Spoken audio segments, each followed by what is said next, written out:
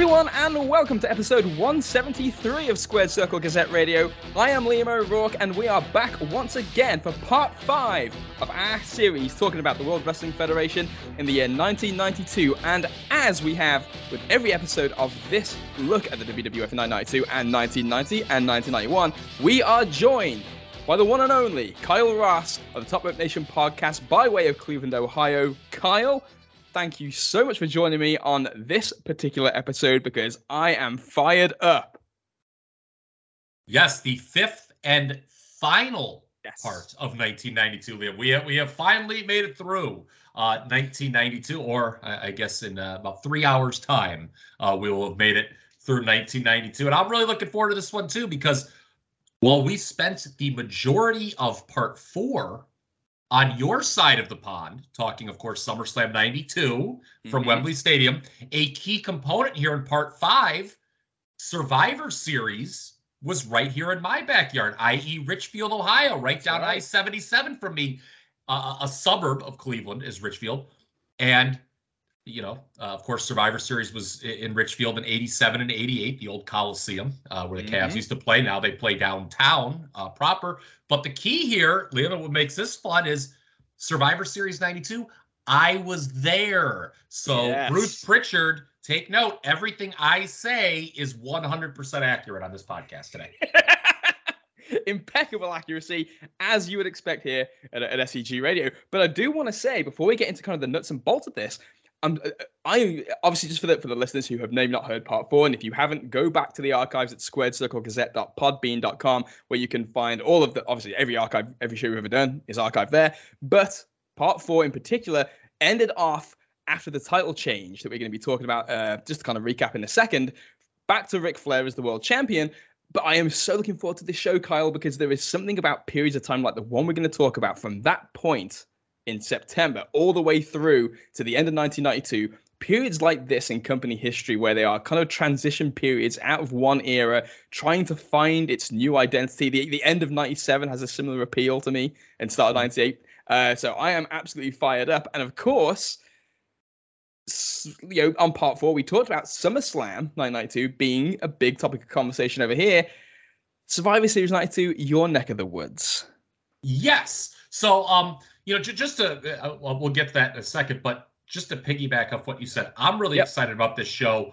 I'm really excited, of course, about every show we've done covering these years. But when I was rereading the notes last night, this reminded me a lot of when we broke down 1990 in a sense that we're not overwhelmed by outside the ring stories. Here, we can really focus on what the company was doing on screen and evaluating. I think that's what we like the most. Certainly, you cannot tell the story of the early 90s WWF without talking about the outside stuff, the scandals and whatnot.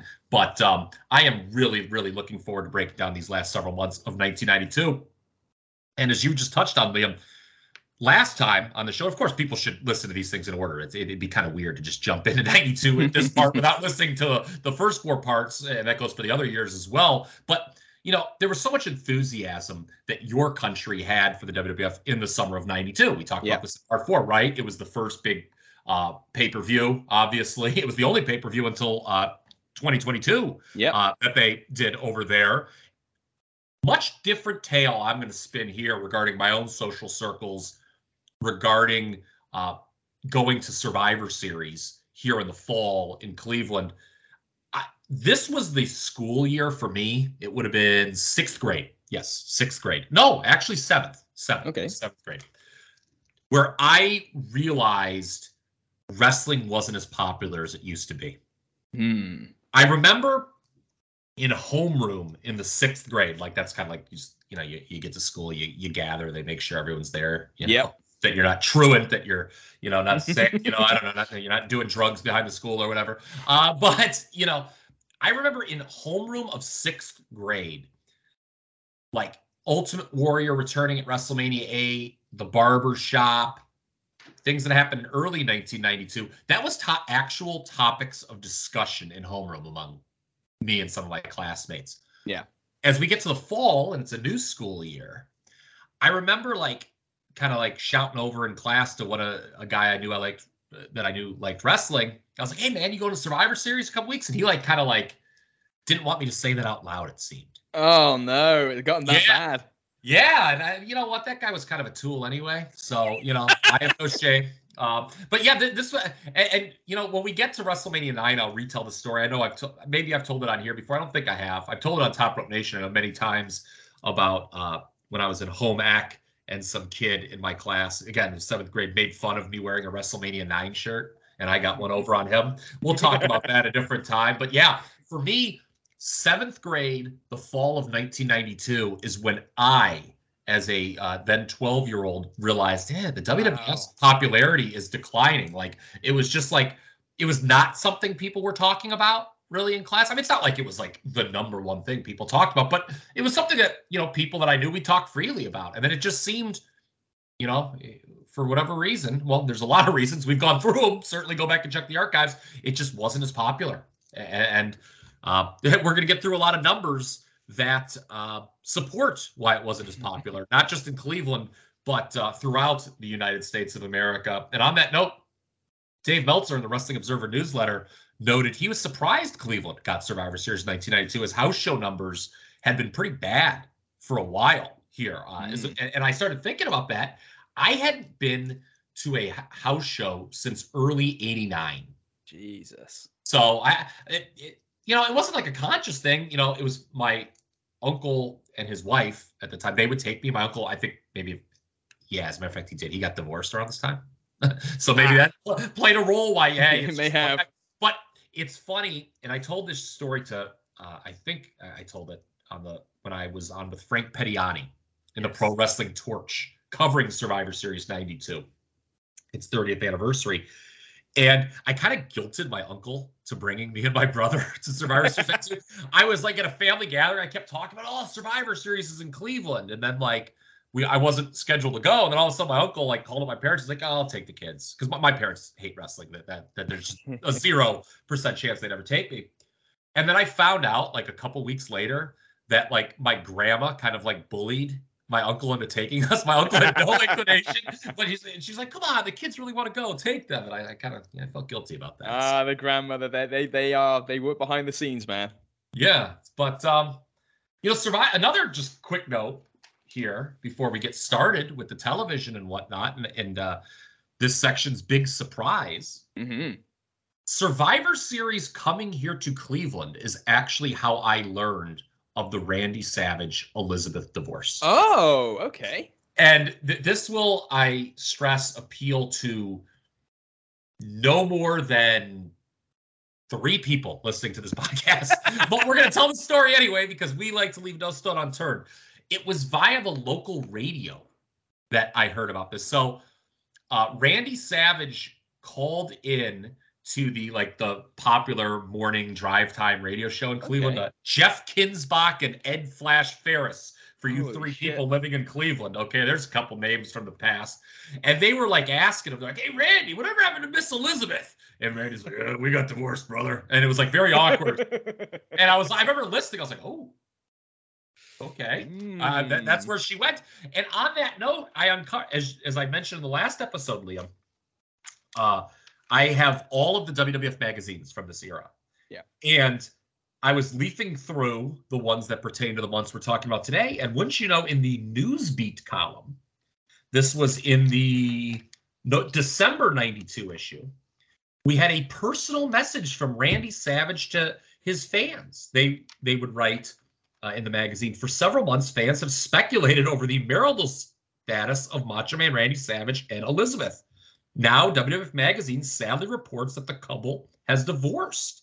Wow. Understandably, both parties wish to conduct this most personal of processes privately. However, with the divorce finalized, Savage expressed a need to communicate directly and honestly with his many followers. Here is the handwritten statement he delivered to the publication. Oh, my God. So it's a little note written in cursive. I don't know if this is the exact note or whatever, but Randy writes, it is a fact that Elizabeth and I are divorced, and I would like to go on record right now to say that this is nobody's fault. It's just one of those things that didn't work out. The next thing I want to say is, Elizabeth, I know you're out there and reading this. She's, of course, a subscriber to WWF Magazine. Yeah. Please remember that in my heart, I will always love you. Randy Savage. I did not remember that this was Oh, man. I'm really sad that he didn't at least blame Hulk Hogan to some degree. Yeah, well, that I believe comes in a later issue, I think. But we'll have to stay tuned, folks. We're going to be covering 93 and 94 here on Squared Circle Gazette. But Liam, it's time for you to answer a question, though, because we have a listener question from one of my co-hosts on Top Rope Nation, the esteemed Justin Joint. He listened to part 4, and he wanted to ask you something. We talked, obviously, about Ric Flair being left off the card at SummerSlam. Mm-hmm. And in the newsletters, they're like, well, it's not as big a deal as you think because Flair wasn't really a household name in the UK. But we also talked about WCW having a prime TV slot over in the UK. So Justin Joint wants to know, Liam, how is Ric Flair not a household name in the UK if WCW had a prime TV slot? Right. So that is an awesome question. So the deal is that WCW got on the air with ITV in, I want to say, 89 or 90. 90 is the number that rings in my head, but they actually might have been in some regional areas in 89. But it was only a late night slot when they first got on ITV. It was like 1:30 in the morning or something like that. The move to Saturday afternoon was because they were doing well in the late night position. So they put them in what was the traditional World of Sport time slot, Saturday afternoons. They aimed for like 3-4 o'clock, but it was kind of dependent on other sports and when they ended. And the giant rating success came when they moved to Saturday afternoon, and that move came after Flair had already gone to the WWF. So even though it really was like around the time of the Dangerous Alliance when the TV moved to Saturday afternoons and the ratings exploded. Okay, so there you go. There you have it, Justin. Okay.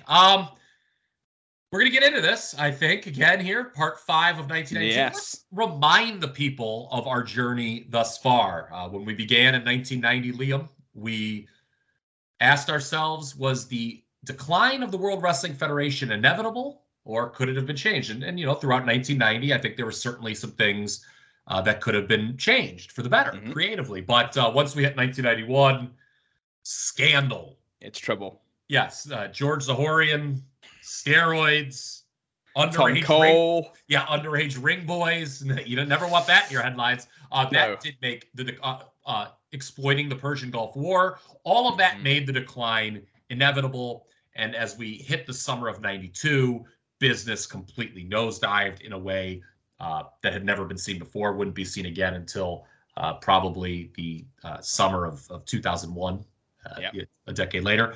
But you touched on it, Liam, in our last part. After we got done with SummerSlam, we left off with a title switch as Randy Savage dropped the title back to Ric Flair. Do you want to catch up the people on kind of where we stand right now, or is there anything you'd like to add? That really was it. The decision was made. Savage's run is over. Right, Razor Ramon's vignettes had aired. This was really the first big thing Razor was involved in. It was costing Savage the title. Flair gets it back. They do the angle afterwards where Razor kind of puts the boots to Savage's knee. Warrior comes out for the save and carries him off in a over the threshold style manner that kind of sees their love soaring as a result, apparently. But so that's where we are. Ric Flair's the champ, and it looks like Savage is kind of out of the top position. Yeah, and again, business bottoms out in the summer. We talk about, and we started Port 4, if memory serves me correct, Liam, by letting the listeners know that in the next several episodes, we're always going to start with kind of a big sea change move by the Russian. They don't stick with the Pat Ham. They try new things, hard right turns, if you will. Last episode, it was moving SummerSlam from Landover, Maryland to Wembley Stadium. And with that, we once again start part 5 with a major shakeup, because times they are a change in, Liam. And on October 12th in Saskatoon, Saskatchewan, Bret Hart beats Ric Flair for the WWF title clean via the sharpshooter. And while at the end of our last episode, we mentioned that Bret was getting the biggest pops on the European tour, this WWF title change, probably more than any in history, feels like it came almost completely out of right field. And it's another one that doesn't air on first run television, oh, by the way.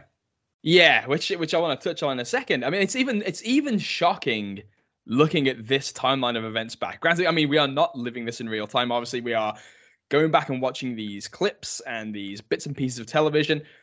And even doing that, Bret Hart goes from not really giving a shit and not putting over Papa Shango's supposed curse that cost him the Intercontinental title at SummerSlam, and not really having much else going on. So all of a sudden, it's like, oh, by the way, Bret Hart is world champ.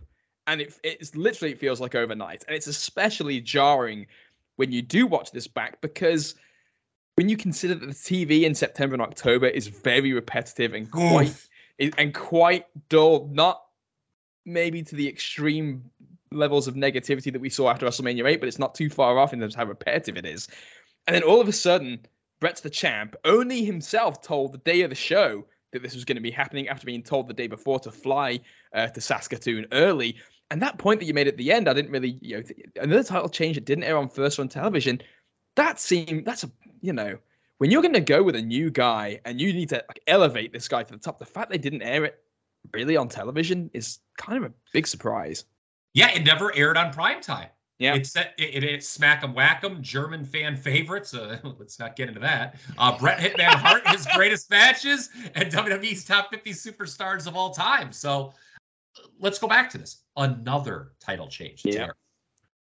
When the Mountie beat Bret Hart for the Intercontinental title at the start of the year, we noted that was the first WWF title change that did not occur on first run television since Savage Santana in February 86. How many have there been alone now in 92? Mountie over Bret, Money Inc. over the Disaster, or Money Inc. over LOD, Disasters over Money Inc., and then this one. Oh, and then Savage over Flair wasn't first. They aired that on primetime in a feeble attempt to boost the ratings of that show. Yeah, but they already told you that the title changed.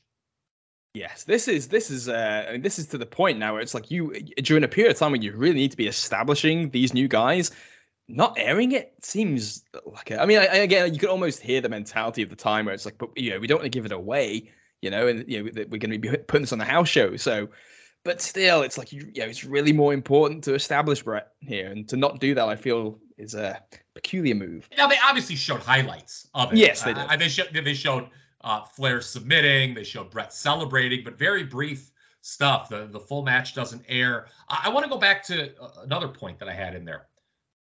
Certainly up to this point in time, this feels like the most out of nowhere WWF title change we've ever seen, right? And really even, in the modern era, you're going to get a lot of contenders, rolled up, but they always did something before a guy, and there weren't many WWF title changes, to be fair, during this time period. But you go back to National Expansion, and even before, you anticipated the babyface winning. This was just you turned on TV, and we're going to get to it in a minute. You turned on TV one day, and as you said, oh my goodness, Bret Hart's the world champion. Yep, someone just snapped their fingers, and that's just the way it is now, which actually is pretty much what happened. I mean, there are ones that follow this that, you can kind of see that they're building a guy up to a degree. Diesel comes to mind. But at the same time, it's this being the first one like this is so much more jarring. And Bret being so atypical of a WWF main event guy also makes it very, very jarring. So, yeah, it's there's a lot to this that we're going to get into. Yeah, and I'm 12 years old at this time, and let me just talk about my reaction in real time. This is quite the story. I'm in one of those TV, the stores that just sells a lot of electronic appliances. Yeah, this was pre-Best Buy, and you would go into these places, and Best Buy, I guess, was kind of this too. But you would walk around, and they'd have a bunch of big screen TVs just chilling on the floor, and they'd have various shows on just so you could see what it was like, I guess, what the, it looked like, how the TV looked like. And and I remember my brother and we were there. My parents took us, obviously. And we're just kind of meandering around the store. I don't know what the hell my parents were buying. And my brother comes running up to me and he's like, dude, you are not going to believe who the new WWF champion is. I said, excuse me? He's like, yeah, on the TV over there. It's on. I said, who? He goes, Bret Hart. I go, what? Wow. That is how I learned of Bret Hart being the WWF champion. I was in a television store, and my brother happened to catch Superstars on one of the televisions, and I ran over and I watched it. And again, you used the word jarring, I believe, and I will co-sign that. It was jarring in real time to turn on WWF television, hear about this change. Yeah, huge. For myself, this was around the time when I was still kind of becoming a fan, so it wasn't as as jarring to me personally, because by the time I was really following the WWF, I just understood Bret was champ. Didn't seem like a massive stretch to me because my introduction was SummerSlam, where Bret was in the main event anyway. So it was just like, okay, so Bret beat Flair. Okay, I see. But like, I can imagine, I had not been watching for the previous 6 years like you had. So I can only imagine how. I mean, and what was your kind of, other than being just stunned and surprised, what was your initial thoughts about Bret as the champ? I constantly, and we'll talk about this a little bit later, thought he was going to just lose all the time. Like not to some of the schlubs he wrestles at first, but I remember just always being yeah, I don't know. And a couple things here. One, I can hear my good friends at Top Rope Nation, Ryan Drosty and Justin Joy, getting very upset at me because I'm not being that complimentary of Bret Hart, it seems. But I'm going to tease here. With the benefit of hindsight, I have a different path how Bret should have become WWF champion eventually. And I will fully reveal that in part 1 of our 1993 series when we do a little fantasy rebook of WrestleMania. Yes, a little teaser, folks. Hey, these shows are free. We can tease things on the next time. We don't need to just give them all right away. We will tease you. Just, stick with us into 1993. But, with the benefit of hindsight, as I look back now as a 42-year-old, Bret winning the title in October of 92, right on the heels of losing at SummerSlam, which was his most high-profile match to that point. To me, it's kind of akin to Randy Savage winning his first WWF title, had he won his first WWF title, without the Mega Powers deal happening in between. There was just no... and we criticize WWF, especially in the modern times, of telling and not showing enough, right? But you do sort of need to have that moment where it's obvious to everyone that this guy is now a main eventer. And Bret really didn't have that between the loss at SummerSlam and the WWF title win, which is what I think hurt it, not just in the moment, but moving forward. Yeah, I could not agree more with that. I think that there has to be some transition from seeing a guy at one level to seeing a guy at the next level. And I typically don't like it. I mean, when you have a guy who you are clearly positioning in the top mix with the top guys, you can do it. But when it's, again, Bret's in the realm of, again, the Bulldog before some time, Papa Shango, who is moving down the card. That's not a transition for me in terms of moving from one to the other. This was so out of nowhere. And I know, like you say, we're going to talk about this a lot in part 1 of 1993, your fancy rebook of WrestleMania. And there is an interesting discussion to be had, as we will get to, about building a guy for the role as opposed to just making the move. Yes. I use Savage as an example there. If he had just won the WWF title in the late, without the, getting Hogan's kind of endorsement first, a slightly more modern example, look at Steve Austin. Okay. We all knew coming off WrestleMania 13, he was the guy, but he gets injured and he had those seminal moments, stunning Vince McMahon in the Garden, the bit with Mike Tyson, which just made it as clear as day. This man is a main eventer. And, Bret beat Piper at Mania, that was something. That was a big deal. It was Roddy Piper's first clean pinfall loss on television since '84.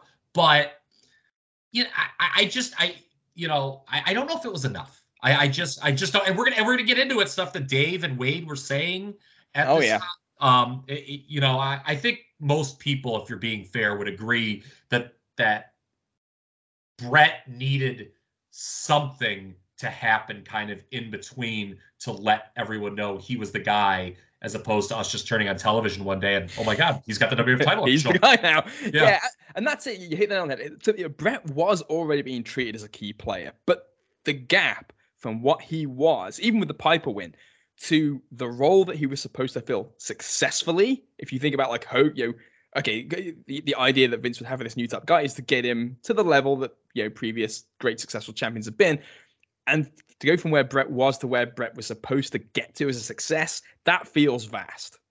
Yes. Now, one positive here. This especially becomes obvious as you watch the television throughout these several months that we did. Bret was not Savage or Warrior, obviously, two previous Hogan fill-ins that were no longer serviceable as Hogan fill-ins. And to me, that's a big positive. This was someone new, and the product does feel fresher once Bret gets the belt. Sidebar, Savage, as I thought about this more and more, Savage and Warrior on top in 92 with Hogan gone, it reminded me a bit of like Triple H and Undertaker in 02. Oh. Where it's like Rock and Austin aren't around, but hey, here were the guys that were in the mix with them. This brings you back the warm feelings, right? Right? You know, and that's really what those two felt like in retrospect. And while Bret wasn't a known commodity, he may not have had that, you know, minting moment as a main eventer before winning the title. I think it's a positive that he felt fresh and was someone new on top, because this promotion desperately needed that, Liam. Yeah, a couple of things here. First of all, I absolutely love Kyle, that comparison with Savage and Warrior 92 to Triple H and Taker a decade later, because it is that thing of like two guys in both cases who were in the mix with the top guys during a strong period, but they were passengers. They weren't the driver.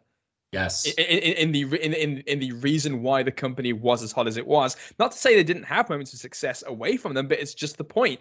When you take that driving influence away and it's down to the passengers to make it work, like you said, it feels like these are two people who have been substitutions for Hogan in you know, one form or another, you know, whether it was because he was absent or because they were trying to make a new Hogan in the Warrior. But these were guys that they ultimately went back to Hogan. And now Hogan's not there, it's just the guys left. And that dynamic is really tough, as the guys who like were really not able to fill Hogan's shoes from a storyline perspective. And historically it's hard to immediately follow a mega babyface anyway. But in terms of Bret being something new, it does make this promotion feel very, very and there's a lot that makes this promotion feel different, as we'll talk about. But Bret getting it definitely puts a new twist and a new dynamic on the promotion that they haven't really had before. Yeah, and let's ask this question right now. I think it's a good time to ask it before we get into Bret, his portrayal on TV, what they do with them. Was there anyone else they could have gone with other than Bret as the world champion? I think Bret's the best pick, but the one that stands out to me that I don't think considered is the one that they go with very shortly after they switch sides, in order to switch sides in times of a crisis, and that's Mr. Perfect, because they were expecting back any minute anyway. He also had the non-steroid look, which I think was a qualification for this. He had the built-in story with Ric Flair and Flair's champ, so if you were panicking, you could see why they might think to go with Perfect. Now, given that they were looking to make this switch as soon as possible, for reasons we'll get into, the logic says you don't want, in an ideal world, to rush the split of Perfect and Flair. They only do that in the end out of complete necessity, so we're going to talk about it. But I understand why that would not have been their first instinct, and I also kind of understand why they wouldn't have wanted to take the chance with Mr. Perfect. Although, having said that, when you consider the guys that apparently they were considering, the fact that Perfect doesn't seem to be an option is interesting to me. Yes, folks, Mr. Perfect comes back. We will touch on that later, but we've heard about this infamous list of 5, right? From variety sources, like, oh, there's a list of 5 names that Titan was considering to put the world title on. Bruce Pritchard, apparently in a podcast, said it was Bret, Tito Santana, Ted DiBiase, Savage, and the Warrior. Yeah, I've heard various stories about this list over the years from different interviews and stuff that you listen to, and I'm never really sure if there's ever going to be like a definitive person saying this is what the list was, because it's just a nice piece of wrestling lore. Tito Santana, the guy that got slaughtered in the dark match by Papa Shango at Wembley, so we talked about that. When was that? The match in Barcelona against the Undertaker, where he was getting that insane reaction. Oh yeah, that was pre-Matador. Yeah, but here's the thing, dude. I don't. It's nice that he got that big, right? The idea of putting the world title, again, Tito has talked about this, that like, oh, if they were going to expand to like South America instead of Canada, I was going to be the guy. Dude, let me tell you something. The idea of putting the world title on Tito Santana in 1992 seems absolutely fucking dire. I I was going to say that's an awful idea, but I think that pretty much sums up my feelings a lot better. And Savage and Warrior, Bruce said they were on the list. That seems odd. Yeah, Warrior, I don't buy that. Well, Warrior because what we're about to get into, and Savage because he just flopped as the champion. So that's why I don't buy Savage. Why would Savage be in consideration? Savage is like you just took it off him for a reason. Yeah. So I don't. I mean, I can. Having said that, I can believe the list. Just because I mean, and when you look at that list, I mean, Bret just stands out. It's so obviously the candidate to win. But I'm surprised because I'd always heard that Crush was on the list previously. So I was surprised that he wasn't on it just because, well, Tito's on. So if they're going to, but hey, whatever, who knows? Maybe it's just it's one of those wrestling myths that isn't true. But again, you could see big guy, not necessarily a juiced up look. And, maybe they were keen on him. Who knows? Yeah, well, old Shaka Bra hasn't been around too much recently, I feel like. He was kind of persona yeah. What about Undertaker? Yeah, noticeably missing from that list. And again, one of those things that I think is kind of telling in the sense that you kind of read from that, well, I think is kind of common knowledge anyway, that the company never wanted to lead with him. And maybe felt that they couldn't lead with him. And this is gonna become part of our discussion about the portrayal of Bret, but the way that Taker has to conduct himself doesn't really lend to what I think Vince wants out of a champion. No. Speaking of Bruce Pritchard, Liam, The Undertaker, he's an attraction. Oh yeah, that's what Bruce always says. Like whenever there's like a shitty gimmick that the Undertaker's not a shitty gimmick at this time, but like whatever, like that's always his go-to crutch phrase. I think when people are like, oh, well, that's not something you can lead with, and Bruce is like, well, it's an attraction. To who? Yeah, I don't know. To Vince, I guess. But I gotta get this is something I pulled from the Pro Wrestling Torch, and I thought this was silly, but we need to talk about. Wade Keller speculated about a possible trade between the WWF and WCW, where WWF would send Ric Flair, Shawn Michaels, and Ted DiBiase to WCW in exchange for Sting. And Sting would come over and be the world champion. I don't think that wrestling business works that way, one. Two, do you think Sting could have been a guy to turn around Titans' fortunes at this time? So, I gotta say, if the idea that Tito Santana as champion is fucking dire, in your words, this trade, yeah, let's get Sting and trade all the heels he could work with at the same time. I guess you're looking for a lot of Sting and Razor because that's what's left. I don't think that Sting would have been the guy to turn around Titans' fortunes, though he would have been good in the role and he probably would have suited Vince more than Bret did in terms of what he would think of a champion to be. And I always feel like comparing how Sting did as champion in WCW in 1990, considered a failure, was never really fair because that kind of prisoner of the moment thinking deems him a failure because business was terrible and the ideas sucked. But there were bigger picture issues with WCW as a product that impeded their growth until Hogan and Nitro, realistically speaking. So while this would have been interesting, I think kind of the same parameters apply here. I don't know if anybody was going to turn this around, given what had been going on. So while Sting may have been a nicer fit, I don't think it's actually going to make a tangible difference.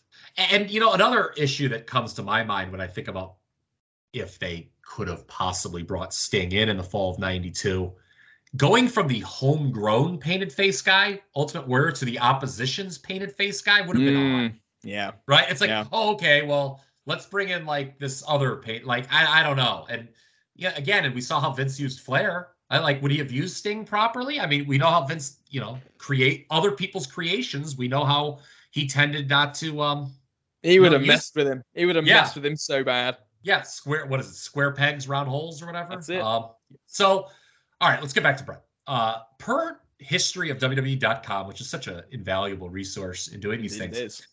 At the LA Sports Arena on October 10th, which is 2 days before the title change in Saskatoon, they list this. Bret Hart defeated WWF World Champion Ric Flair via disqualification at 23 minutes and 45 seconds when Flair pushed the referee. The referee didn't signal for the bell until he regained his senses, and Hart had Flair in the sharpshooter, with fans initially thinking the title had changed hands. Flair left ringside with the title, and Hart was declared the winner, but it was not specified that it was by disqualification.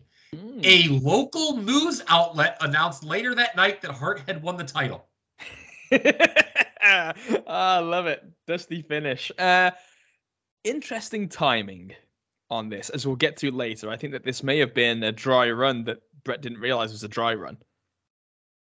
Yeah, maybe. And that's it. Yeah, keep that in mind about what Liam said. What's interesting on October 10th, because we're going to get back to that date again in a minute. But let's sum up the portrayal of Bret Hart on television, and he wins the title and what they do with them.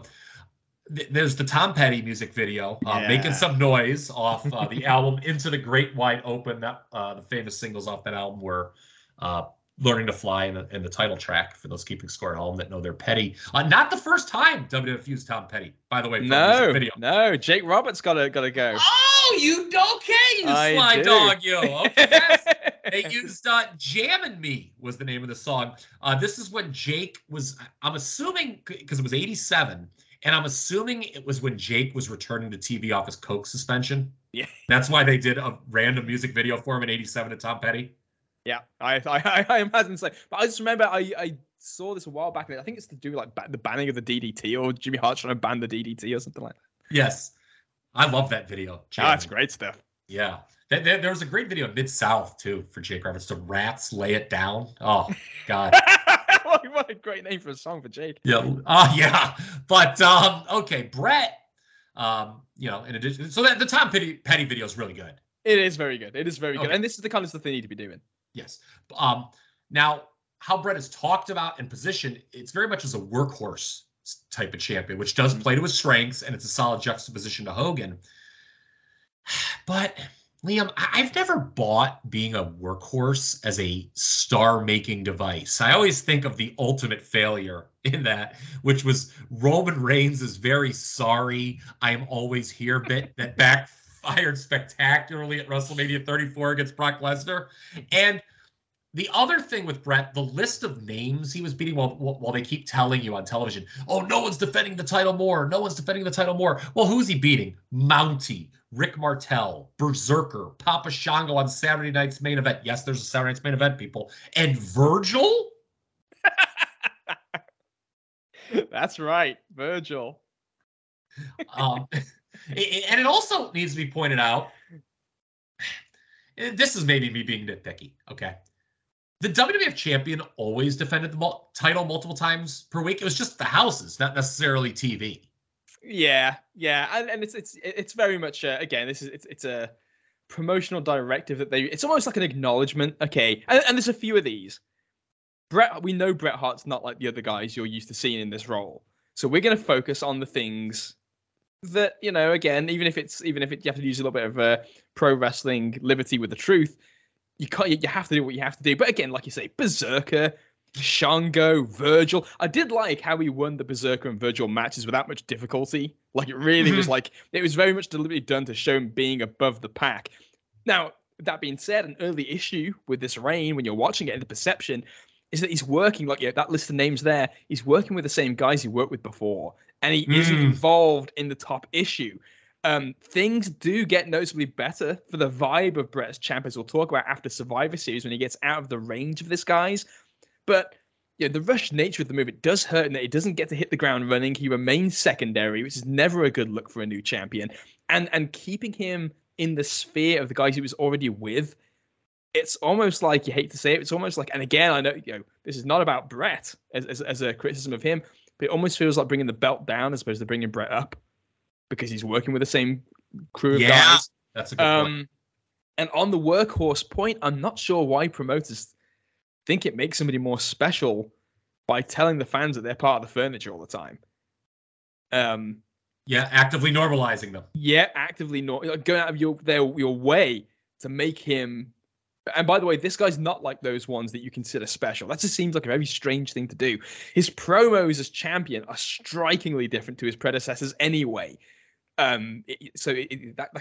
issue of normalizing is something that, to me, you'd be doing everything to avoid as opposed to focusing on. The famous one from around this period of time, the famous promo, is the sit down in the park with Vince at Survivor Series Showdown.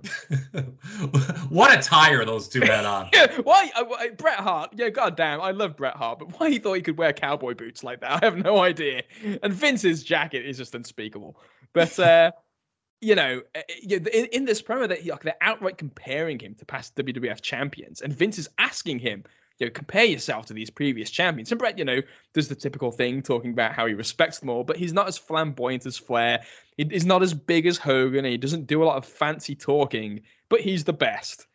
And, I do my talking in the ring, and it's like you can almost hear what Vince is thinking, which is, fucking hell. Yeah. Now, I know you're not like our previous champions, but man, we kind of, because this sounds like a criticism of Bret as a promo. Bret can do good promos, but he needs an issue. He's not like Hogan, who could just backstroke out of the camera shot and get away with it, or Flair, or Warrior, or Savage, with their personality and their delivery. It's so over the top that's kind of what makes them. Bret is if there's an issue, as we saw, the promos built to SummerSlam with Davey were not bad promos for Bret at all.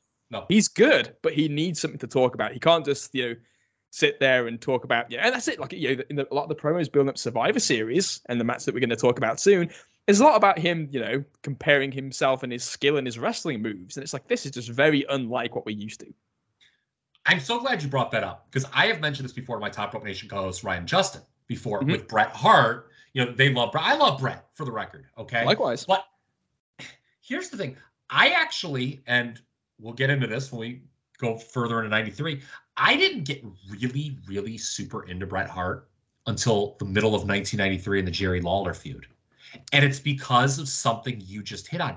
He never really, if you look back at his career, his WWF career, before the Lawler feud, he never was involved in a personal grudge. No. And that's what always sells me on the characters, is kind of how they, operate, opposite somebody. Well, think about this, Kyle. Think about this real quick. One of your formulaic moments as a fan is what? Savage and Steamboat. Yes, and why? And why? It's like this guy just freaking, I think he swallowed his tongue. Bret never swallowed his tongue. No, he never got Which is good, because he could always pronounce his E's, unlike Ricky Steamboat for a moment. But you brought up that interview, Liam. Vince did point out that Bret brought a, quote, new humility to the title, and did get a chuckle when Bret said he, quote, didn't have 24-inch arms. I don't know if he was chuckling because of the steroid issue or just chuckling in general, but that was a takeaway I had from that. I also love the reason for the Virgil match. We both scoffed at Bret Hart defending the title against Virgil. I don't know if you caught this on the television. I did. Okay, this was great. So it's a completely out of nowhere match they do on Superstars. Or was it? I can't remember if it was Superstars or Challenge now. It is on one of the shows. But Bret says, hey, I'm picking up all of Ric Flair's contracted title defenses, and that means I have to defend against Virgil. I have to have this random match. I like that a lot. I do too. I'm not going to hide behind the belt, he says. Yes, I remember that. Yeah. That was good, even if he had to wrestle Virgil. So we're kind of picking apart this title change a little bit. Some people, again, my good friends from Top Rope Nation may be slamming their fists down in disgust right now. But to be fair to Bret, this title change and the fact it came out of nowhere, likely a result of two different things. How it was sped, sort of the decision making was sped up here. One, there was a legit injury that Ric Flair suffered, his eardrum. This caused vertigo, I guess. And this was actually acknowledged on television, which stunned me. I did not remember that. Yeah, me either. Warrior potatoes him on a house show. Vince does bring it. Perfect says that if it were true, he'd know about it. Doesn't really deny it. Classic politician move. But yeah, and it's actually curious when we talk about this injury, because Bret was told about that list of new potential champions we talked about, the list of 5, on September 21st at the Winnipeg tapings. And Flair's injury is October 8th. So even without this, Flair clearly is not long for the belt anyway. Well, and yeah, as we talked about on our last episode, if it wasn't hard, it certainly seemed like it was going to be Ultimate Warrior. Yeah, in the build-up, as soon as they do the move to Flair, Savage and Warrior are doing promos together, very much focusing on Warrior as the ultimate contender for the world title. Yes. And speaking of the Ultimate Warrior, let's get into that, because if people remember part 4 at the end of the episode, yes, it was very much Flair and Warrior was going to be the next world title program. And then out of nowhere, Bret Hart's the world champion. So let's get into why that happened here. A situation with the Ultimate Warrior. This is before he leaves. Spoiler alert. It seemed the old contract issues were arising again, Liam, in the early fall of 1992 with Jim Hellwig. Yeah, these flare up from time to time, and there's a lot going on that we're going to talk about in a second. And it's also key to note too that the Warrior Flair house show program, as it got going, according to Meltzer, he says, and this is a quote, it's consistently drawn surprisingly weak houses, even trailing the generally weak houses of the Savage Ramon program. And Ramon hasn't been around long at this point. Going into the fall, Meltzer says, the Savage Ramon program looked to be the major question mark at the gate, which it has been, but it appeared that Flair and Warrior for the title would at least do average business. So, yeesh, yeah, not good. And of course, like you say, so with this not doing well and there being contract problems or problems with the Warrior. Yeah, so about that second issue with the Ultimate Warrior speeding a title change to Bret Hart up, well, we are gone, Liam, because the Ultimate Warrior and Davey Boy Smith are both gone for still being on the gas. At the time, this was reported as a fired quit situation where, WWE is saying we fired him. Both guys are saying we quit. But per Bret's book, both guys were receiving HGH from some Mark doctor in England. There's some. We'll get into this because I wrote this question before I did more research. I wrote in the notes, did Warrior fail a steroid test in September? Please add anything you know. So yeah, we'll talk about those steroid tests in a second. But Bret, as you would expect, is in the right. His infallible memory and his record keeping is correct. Warrior would sue the WWF in 1993, and he sued him for like $6 million. And in his timeline of events, he says that on or around October 10th, 1992, Hellwig tells McMahon of his unsuccessful attempt to obtain human growth hormone. Now, if that date rings a bell, 2 days, that is, before the title switched to Bret on October 12th, and that October 10th itself is the day they did the false title switch in LA. So while Bret is told the next day to go to Saskatoon because they're going to do the title change, the day before Bret gets told to go, they did that, what seems like a dry run of, let's just see what the reaction to this is, and let's see if it works. And when it does, that convinces, I think, it convinces Vince, yes, okay, we'll go with Bret, because October 10th, Warrior breaks this news to him. And as the story goes, even though Warrior kind of denies buying the HGH in the lawsuit, says it never actually, a successful purchase never took place, Bret says that when Vince called Davey to fire him, he called Bret first and told him ahead of time that he was going to have to fire them both, because what Warrior said was Vince, telling Vince of an unsuccessful attempt, was actually the Ultimate Warrior telling Vince that the Mark Doctor in England got busted and him and Davey Boy were clients, so that may pose a problem. And it's here that we may want to note, and we will note, I guess, that the feds, the Justice Department, around this time began snooping around WWF. Mm-hmm. And the newsletter reporting somewhat ominous, not knowing really exactly what the feds were looking for. I believe Dave at one point said, probably drunks. which gave me a chuckle. But, interesting, you mentioned the lawsuit Warrior had against WWF in 93. In that lawsuit, he claimed Vince was violating his own drug policy. I can believe that, yep. Which is brings another chuckle here. So, you kind of tie these things together. This firing of the Warrior and Davey Boy, obviously, the company already had a lot of heat from steroids. Oh, yeah. With the Justice Department, and they, looking, if it's being reported in the newsletters, WWF's aware of it. With them snooping, you got to 86 them, right? Yeah, so you gotta. So regardless if Warrior was drawing with Flair or not, him and Davey got to go, I guess. Yeah, and there's a lot going on here too, because it's in this happens on October 10th. Warrior's there for a while longer. He keeps working. But if you look at those newsletters around the time when Bret wins the belt, they're saying in a very kind of cryptic manner, there's a problem with the Warrior.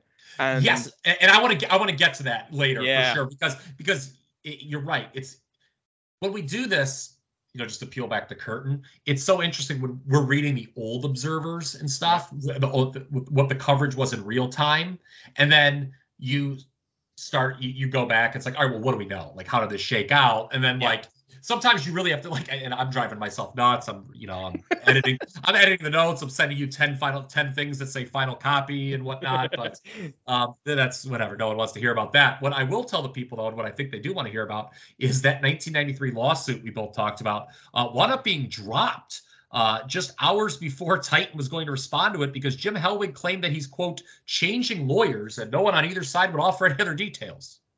Yeah, that seems peculiar, doesn't it?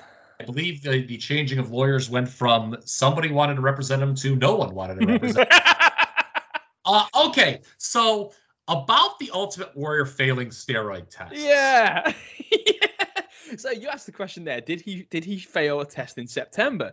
Well, thanks to, and this is Bix's work, right? He uncovered the drug test results. So God bless David Bixenspan. Absolutely. Great researcher. So he failed steroid tests. Warrior, not Bix. Yes, I don't think Bix has ever failed a steroid test, but I could be wrong. Yeah, I can't be sure, but Warrior failed steroid tests on May 4th, June 7th, June 19th, July 31st, August 16th, September the 11th, and October 24th. Not exactly the symbol of drug-free sports entertainment I was promised by Vince McMahon, including July 31st. Warrior scoring a TE ratio, a testosterone to epitestosterone ratio of 35-1, which is fucking inspired because a normal human being is supposed to be 1-1, and 4-1 is usually considered like a test failure. So 35-1, that's 9 times more than really bad than failing. So, yeah, and remember we talked about this in the last part that Warrior, they kind of clued him in. They're like, dude, we're trying to be drug free here, and you're pissing dirty every time. And remember, he started wearing the bodysuit, and Meltzer mentioned that him and Davey did start to shrink a little bit as time wore on. This must have been after that preposterous 35-1 TE ratio you spoke of. But Liam, for those keeping score at home now, let's focus on the issue here. Since WrestleMania 8, WWF has seen all of the following exit: Hogan, although it's not permanent, Piper, Jake, Sid, Kerry Von Erich, LOD, Warrior, and Davey now. That's like a Hall of Fame wing. That is insane. That is so insane. In such a short period of time, that excellent ensemble cast we were talking about at the end of 91 has just been whittled away to basically nothingness. Yeah, and unbelievable. Let's stick with the Warrior, because I guess he's kind of the headliner. Obviously, we'll talk about, Davey and his exit from the company just briefly in a little bit as well. But we somewhat defended Warrior, Liam, in 90 and 91. People can go back and listen to the archives. We thought maybe he kind of got an unfair shake. There were some things working against him. But there is no denying that this 1992 comeback just did not work. Why? Oh, man. We kind of alluded to previously, after we were talking about WrestleMania 8, the kind of weird nature of vanishing for 6 months, reappearing with a different look and returning during what was, as we discussed in part 3, one of the worst creative periods in the history of the company. Mm-hmm. And you got the bad angles for the Warrior himself. This dynamic never feels right when Warrior comes back. It's like, I feel like they're trying to recapture something with the Warrior. It feels like recapturing seems like the word. It's like they're trying to get back what they had with the Warrior, but nothing that they're doing with the Warrior is anything like it was when the Warrior worked in the past. Does that make sense? They brought him back, and the heel side is so garbage that he just has and we saw this before. Warrior flounders when he doesn't have a good opponent. Well, okay, and let me ask you this question then: did the Papa Shango feud Rick Rude him? Because just to clarify for those who may not be clued in, Liam and I were very adamant that Warrior's first world title feud with Ravishing Rick Rude in the summer of 1990 hurt Warrior a lot because it was unsuccessful and people just didn't buy it as a top level feud for the promotion, and it just wasn't as good as Hogan and Earthquake. So was the Warrior coming back, it being this weird thing where Hogan's gone and Vince is like, yes, well, you've still got the Warrior, cheer him. And then the first feud is this disaster with Papa Shango. Did that just kill this return dead right off the rip? I think it did. I think it did. I think it did. If he feuded with, if the Sid feud, for instance, went on as scheduled, does Warrior's return not flounder? I think it has a better chance of surviving if him and Sid shoots some hot angles, and Sid gets ramped up as a heel, and Warrior's got somebody to work with. I think that Warrior does not. I don't feel like we ever get the sense that we have now watching this, where it just feels like we're waiting for Warrior to click again, and it never happens. The Shango feud is difficult because they're trying to, like, you're bringing back the Warrior, and really you should be trying to galvanize the Warrior as much as you can. But with this story, you're having the Warrior acting like a goof, having to sell for Papa Shango to try and get this other guy over. So it's like, as opposed to it being like, okay, the focus is on the Warrior and he's going to smash Sid, but Sid's done this to him and now Warrior's coming back. It's like, we've got to buy into this stupidity with Shango, who just doesn't work. And yeah, I just think that, like, coming back to that, it's just, I don't think he ever really recovers.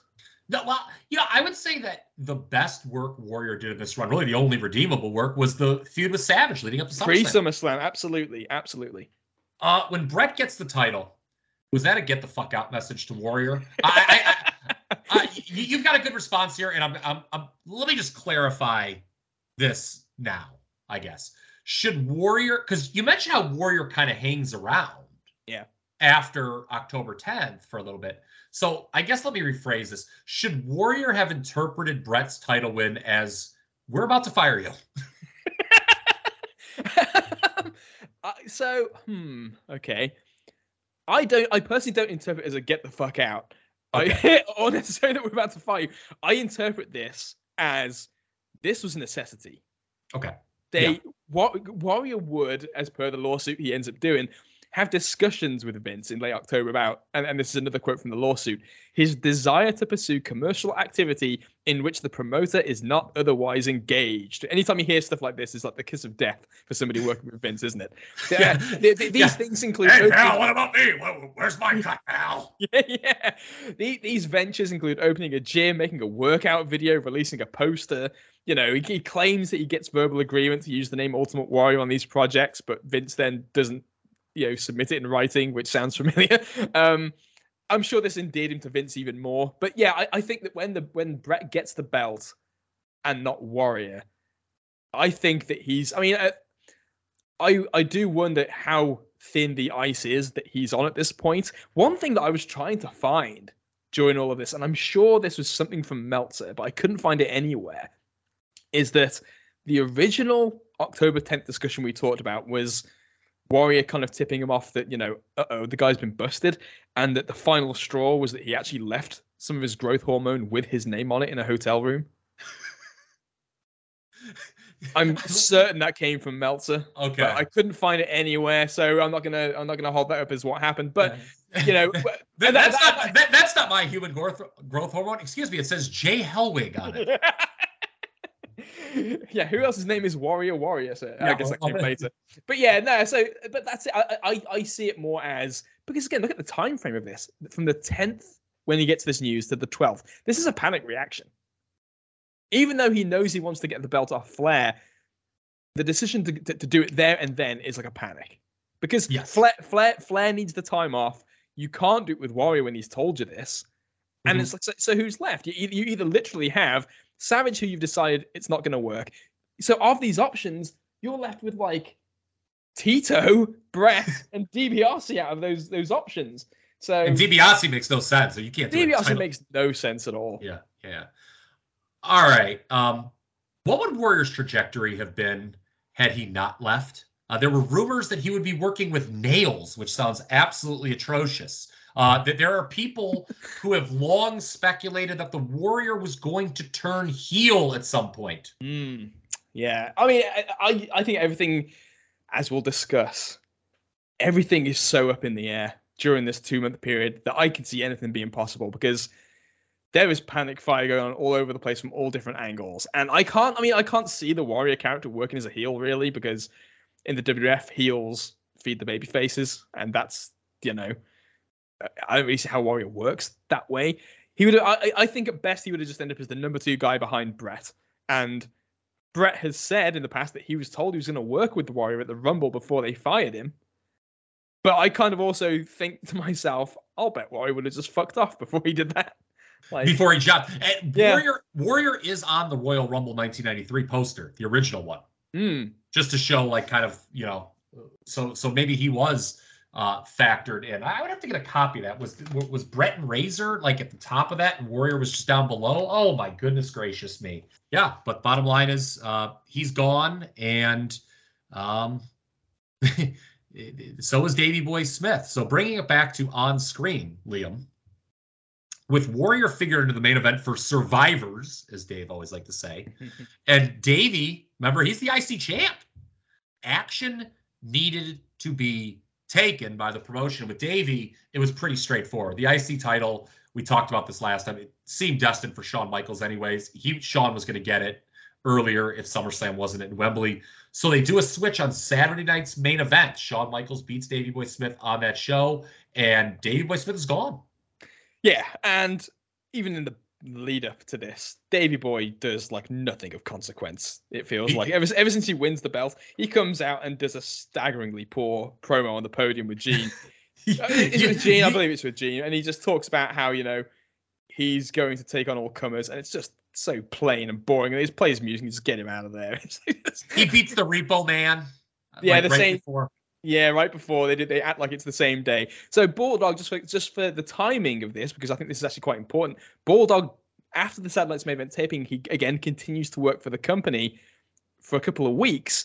But by the time they air Satellite's main event, Bulldog is fired. So the TV thing is the last thing you see of Davey Boy. He's done. That's it. The belt's on Shawn. Bulldog hit the bricks. Yeah, so humorous tale here. I'm sitting in the crowd at Survivor Series 92, okay, and I got my program handy, and the British Bulldog was scheduled to wrestle the Mountie. It was going to be an Intercontinental title match originally. What a freaking shit Intercontinental title match that was, huh? And, it was weird. So the tag match that we'll get into happens in the middle. Bret and Shawn comes on. Yeah, we'll get to that in a second. But I'm like, hey, what happened to British Bulldog versus the Mountie? I actually said to my brother, is that going to be the last match?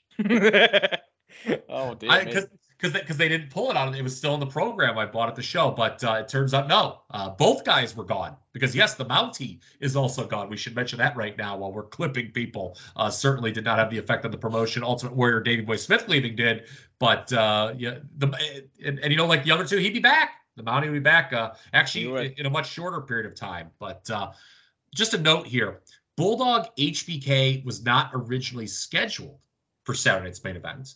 So, it was not like they were going to do the title change at this point before, Bulldog got popped and they needed to fire him. But it turns into a convenient replacement for a scheduled Ric Flair Big Boss Man match that was actually never announced on television.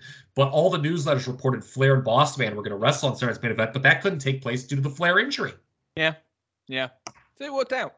Yeah, it did. And do you think Bret, because he mentions Davey in that Survivor Series Showdown interview with Vince, should he have beaten Davey on the way out the door? Any last thoughts on Davey? Yeah, I don't know why he does that, because he's gone at that point, right? If I'm not, he is. He's gone. I'm almost certain Davey's gone by then. So why because Vince asks him, "Would you like to wrestle him again?" And he says yes, and it's like he's fired. Like, why would you even? So I don't know. That seems like a very un-Vince thing to do. It must have been taped beforehand, and they just there was so much going on, they forgot to edit that part out. Or I wouldn't be surprised. Stranger things have certainly happened. In terms of any last thoughts on Davey, this what we've talked about really on part 4 is the peak of his career. Even though we go on to do a lot of big things, I suppose, going forward, it never gets bigger than what we've seen here, and it's just amazing how, again, even though we're talking about Warrior, this is a big deal. Realistically, the Warrior is the biggest name perhaps that they have at the moment, because even though Savage is a big name, as we've talked about, he didn't draw well. Warrior seems like he should be the biggest name. So in essence, the company's top babyface or second top babyface in terms of name value is gone. Not only that, but Europe, which has been carrying the WWF's house show business and helps immensely at SummerSlam for the live gate, Davey's gone. The guy's been built around. Now, obviously, the WWF name over here meant a lot, and we didn't necessarily need Davey Boy for it to be a success over here. But considering that you had put all of that effort into Bulldog being the star of the promotion over here, and he's gone within like 2 months, that's staggering. Yeah, it really is. And again, opens the door for WCW Worldwide's massive ratings to, jump on Davey Boy, and Davey's there. Yeah, WCW had a very successful tour over there in early 1993. Although I think they, kind of similar to what you're talking about with the brand name WWF being the big draw over there with you guys. I think before they even announced Davey Boy Smith would be on that tour, or that Ric Flair. Oh, by the way, he's going back to WCW in a little bit soon. Before those names were even announced, I think they were doing monster business. Yeah, in terms of ticket sales in early '93 WCW, but that's a different story for a different day. I guess just one last chance for you to shit on Davey Boy Smith as a promo during this period, Liam, because you have killed him, I think, on every episode. Well, I mean, to be honest, he doesn't really get another chance outside that podium one. Like I said, it is striking how little focus he gets coming off SummerSlam. Yeah, maybe they kind of knew. I don't know. I think they knew. I think that Davey Boy. I mean, he served his purpose for what they needed at that point in time. But there was never any plans for Davey outside of having him as the guy for the UK. I think it's pretty obvious to see. Yeah. So. Okay, let's go into our next pay-per-view now. Indeed. Survivor Series, Bret Hart versus Shawn Michaels, which was originally announced with neither as a title holder and clearly not designed as a feature attraction for the pay-per-view. It was not even featured on the poster for the show. It now becomes WWF Champion versus Intercontinental Champion, only the former on the line, and thrust into the main event position at Survivor Series, or at least goes...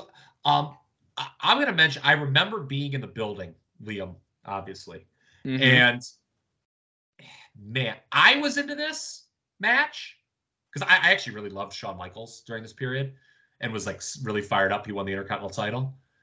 But I remember, when I think of this match, I remember sitting in that crowd and the people around me were not really into it like they would be for like the classic Hogan main events. Yeah. They were sort of just sitting on their hands, being appreciative of what they were seeing. I think I was like kind of like the most into it person in my section, which is probably embarrassing in retrospect if someone had a camera.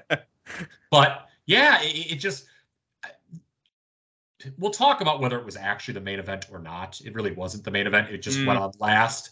But yeah, live crowd didn't seem accepting of this match as a show closer. Yeah, I mean, they're in a very, very tough position. I mean, and again, it's a very good match. And and following on from what we talked about at SummerSlam, where it's like, it's interesting that at SummerSlam 92, they go with a very different type of main event with Bret and Bulldog in terms of the way the match is worked. Very different from what you would expect from Hogan. And they do it again here. And it's just, and again, when you listen...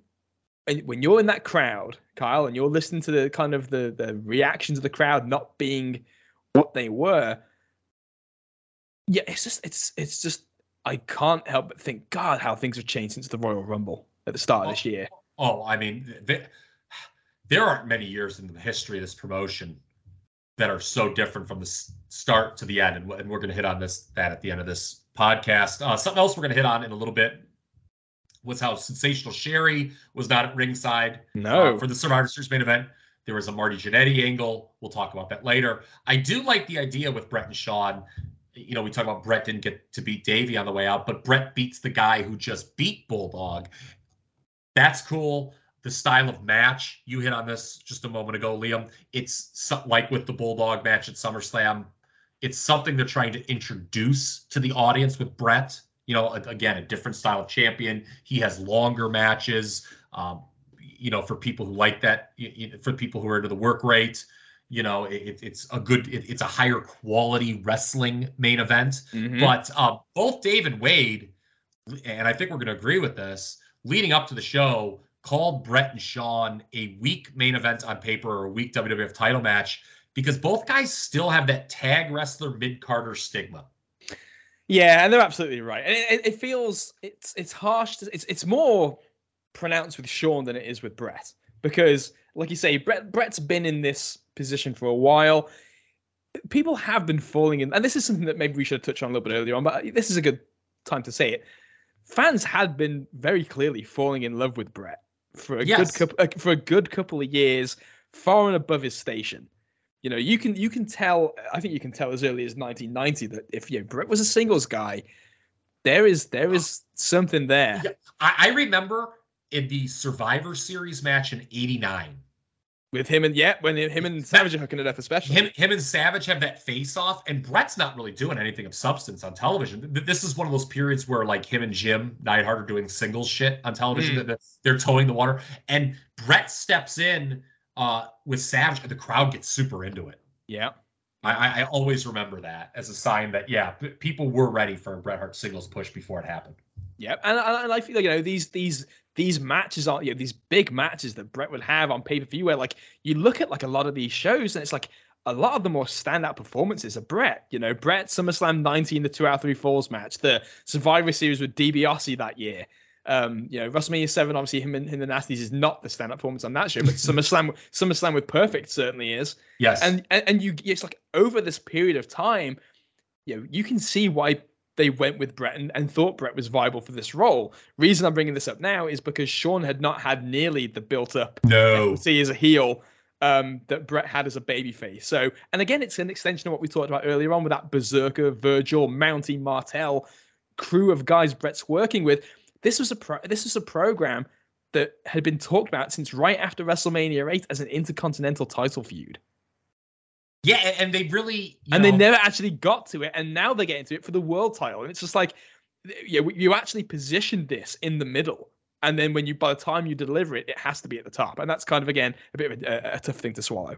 Yeah, I mentioned both Dave and Wade saying that this was going to be a WWF title match, that it would be a tough draw with it on top. To be fair, both had high expectations for it in the ring. Meltzer goes 4.5 on the match. Wade at 3 3/4. I'm at 4.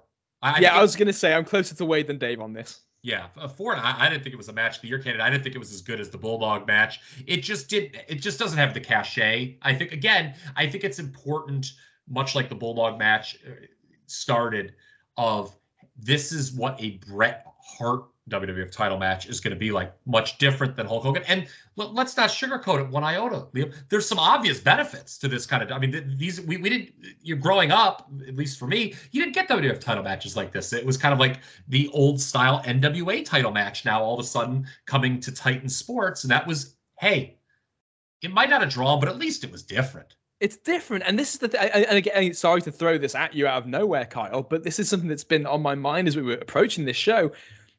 How did you feel about that at the time? Like, do you remember feeling like this is what I want to see more of, rather than the stuff that you've been seeing in the years past? I don't remember like having like this smarky come to Jesus moment where like, Hulk Hogan, he couldn't work. Like, I don't remember like talking like that. But I remember, like I said, I was like super into the match. Yeah. In the building. It just was like, I had watched like WCW. It's not like I'd watched other promotions by that time. I don't know. I guess I just naturally liked it. I don't know. And maybe some other people didn't, but it was different. I'm always somebody who like, I get kind of sick of things and like different things. And like, I think just seeing long matches in the WWF for the first time, I'm not going to say that I was like watching WCW like every week or something during this period. Although by 92, I had watched a lot. And I remember when I would watch Saturday Night, especially, you got a lot of this in 92. I remember liking the longer matches. And thinking to myself, you don't see this in WWF very often. It was kind of interesting. So yeah, it was, it was different for me. And I actually liked Shawn Michaels more than I liked Bret Hart by the end of 1992. That was just me. Wow. But it was certainly a different kind of closer for the pay-per-view than we were accustomed to for the late 80s and early 90s with Hogan on top. Now, let's go to the Warrior, okay? Yes. Back to Jim. Back to Jim Hellwig, okay? So the real main event for this show was going to be a tag match. It was Warrior paired with Randy Savage as the Ultimate Maniacs, which was just a poor man's version of the Mega Powers. Yeah, complete with the yellow and red color scheme, which is far too on the nose for me. I didn't like it. It's like, come on, don't tell me that Vince didn't think of that. As micromanaging as he is. Also, claims to be best friends. Not just best friends, the best friends either of them will ever have, an unbreakable bond. Again, based solely, I guess, on the fact that Warrior carried Savage out of the ring after he dropped the belts. Which, it's just like, why are we pretending like all of a sudden this is like, This really did feel like a poor man's version of the Mega Powers. Yeah, the Ultimate Maniacs stink, and they were scheduled, of course, to wrestle Ric Flair and Razor Ramon at Survivor Series. But with Warrior gone, a new partner was now needed for Savage. And this leads to one of the great 11th hour angles in company history, Liam, where Savage picks who? Mr. Perfect to be his replacement partner. Let's break this angle down. This is seriously superb. A tremendous show-long story on primetime where Savage makes his announcement as someone, this is a bit off the piece, this is kind of a out-the-box suggestion, but I'm going to pick Mr. Perfect. And everybody laughs and scoffs, and Perfect himself is like, why in the world would I do this? And Savage at first is just kind of hitting on the idea of, it's a huge payday, and you know them well. And I love that. I love that so much. Yeah. The payday issue, yeah. You can make a lot of money in one night. And then, of course, they get so, Bobby's no, everyone's no. Perfect doesn't, you can tell that Perfect's kind of like, his natural inclination is, I'm not going to do this. But as soon as Savage starts making some points and the reactions of Heenan, Flair, and Ramon, at first just being like, why would he do this? And when it gets answered, and of course, you've always got the worthwhile Jim Duggan and Hillbilly Jim there to break the logic down about why this should happen. But Vince is really good in this too, in fairness to him. But this really is Bobby Heenan's finest hour. So I went to the PWO message board. I know that you frequented there before too. Mm-hmm.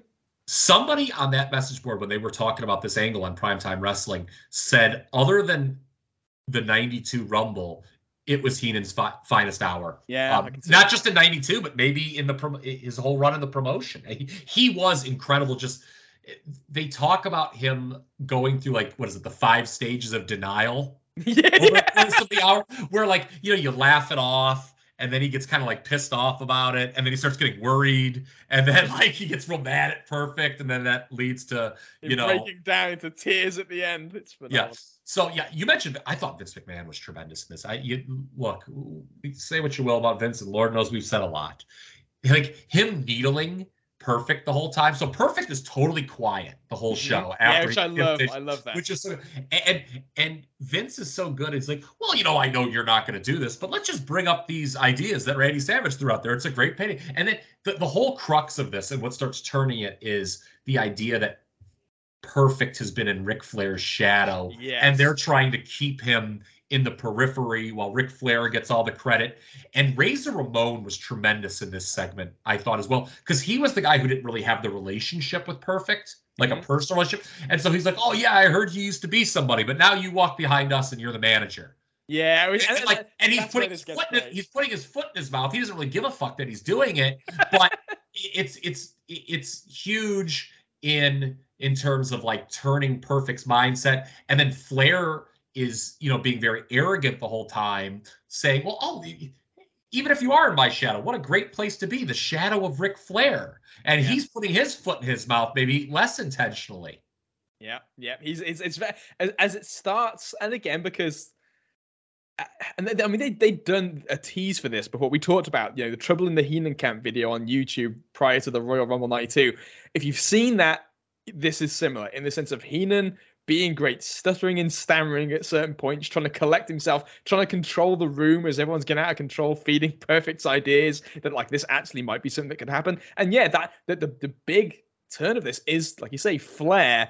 When Flair starts putting the boot in, you can just, Perfect's getting less and less reasons not to do this because of everybody's just absolute arrogance to how this is going to go. And they keep saying, oh, well, do you think you're better than Ric Flair? And Perfect's like, of course I do. And and that's that pisses Flair off. But Heenan's good.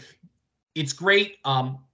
You can find this if you're listening to a 3-hour podcast about the 1992 WWF. We're assuming you've seen this angle before, but if you haven't or want to revisit it, somebody has it clipped up uninterrupted on you can just watch this angle. It is legitimately considering that they fired Warrior and they need a replacement at the 11th hour. Yeah, this is just one of the great angles considering the situation they're in. We do know that there was always a plan, it seemed, to turn Perfect babyface, right? The newsletters have been talking about, I feel we've said that, like, you mentioned trouble in the Heenan camp going to the Royal Rumble.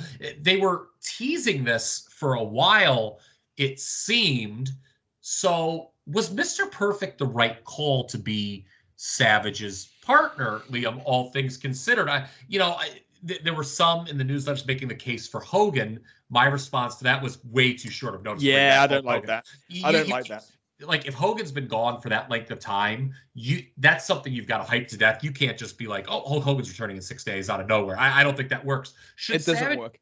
Should Savage have picked Bret, maybe for the reasons we outlined earlier, where Bret sort of needed to be minted into the main event situation, like, clearly for the audience? Yes, absolutely. Bret is my pick for this. If I'm in their shoes, I probably would pick Bret. Hogan, one of the big things with this really is that they had spent that Satellite's main event, which they aired after they'd already gotten rid of the Warrior, which we'll talk about. But they spent that entire show talking about Warrior as the partner for Savage. That was just the match that was going to happen. The primetime episode, I think, did like 1/4 of the rating. So the idea that you would spend the opportunity on Satellite's main event to talk about the Warrior, and then primetime would be where you would mention Hogan. Granted, it's by cause of what you have to do, but at the same time, it just feels like that's not the time to do it with Hogan. Not to go too far off the beaten path. Like I say, it's when they get Survivor Series out of the way, which in a way kind of feels like how the whole show feels by the end of it. Like, we need to get Survivor Series out the way and recalibrate and build around Bret. And it's when they do build around Bret, with Flair and Ramon chasing him, announcing that Ramon's challenging at the Rumble, but Flair's on his trail, with the idea, as they say in the promos, if the right one doesn't get you, the left one will. That's when Bret really feels like he's a top star at the level of these guys, let alone being the top star that everybody needs to revolve around. Now, granted, it was so late in the game. Again, we talk about Saturday Night's main event. They'd already done the Bret and Shawn angle at Saturday Night's main event to build that matchup as well. So, while adding Bret to the match, the tag match, is best for Bret to help, again, immediately get him in the sphere of the main event level guys. It's best for the belt. It's best for his story. The most intriguing hot shot, if you have to do a hot shot, is Perfect. Yeah. And since they just done the bad bar rate at SummerSlam, I can see why they did this. Because, again, it's like, okay, what's the best thing we can do on short notice? Is it to put Bret in that position? Well, that'd be best for Bret, but is that going to pop a buy rate anymore? Maybe not. Perfect. The idea of, oh my God, this enthusiasm, we've got to see this show. Perfect's back against Flair. I can see why they went there. It's also very clear, very quickly, and you alluded to it, and I want to point out too, Razor is an absolute winner of a new character. The interactions with Savage prior to this, after post the title change to Flair, are great, and the stuff with Perfecto, as Razor says, post SummerSlam, also on post the Survivor Series, also on prime time, also excellent stuff. So Razor fits in immediately here. And again, it's like a final interesting note. It's around the time when Bret wins the belt, and like we mentioned before, there's those rumblings that there's some kind of problem with the Warrior.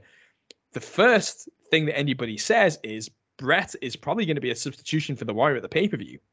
That's in the newsletters. That's in the newsletters. Yeah, the newsletters are reporting that Bret is probably going to fill Warrior's shoes at the pay-per-view. And of course, Warrior actually sticks with the promotion for a few more weeks before he gets turfed out. Yeah, and I don't know why I have this note here, because it would have fit much better with the earlier conversation. But just in terms of what they were going to do with the Warrior, potentially, there were rumors that Vince wanted to turn Warrior heel for Hogan at WrestleMania 9. But for what it's worth, Bruce Pritchard, again, for what it's worth, it's Bruce, has said there was never, and I think we've brought this up in the past, so there was never any consideration by Vince McMahon to turn the Warrior, though Bruce was gone in the summer of '92.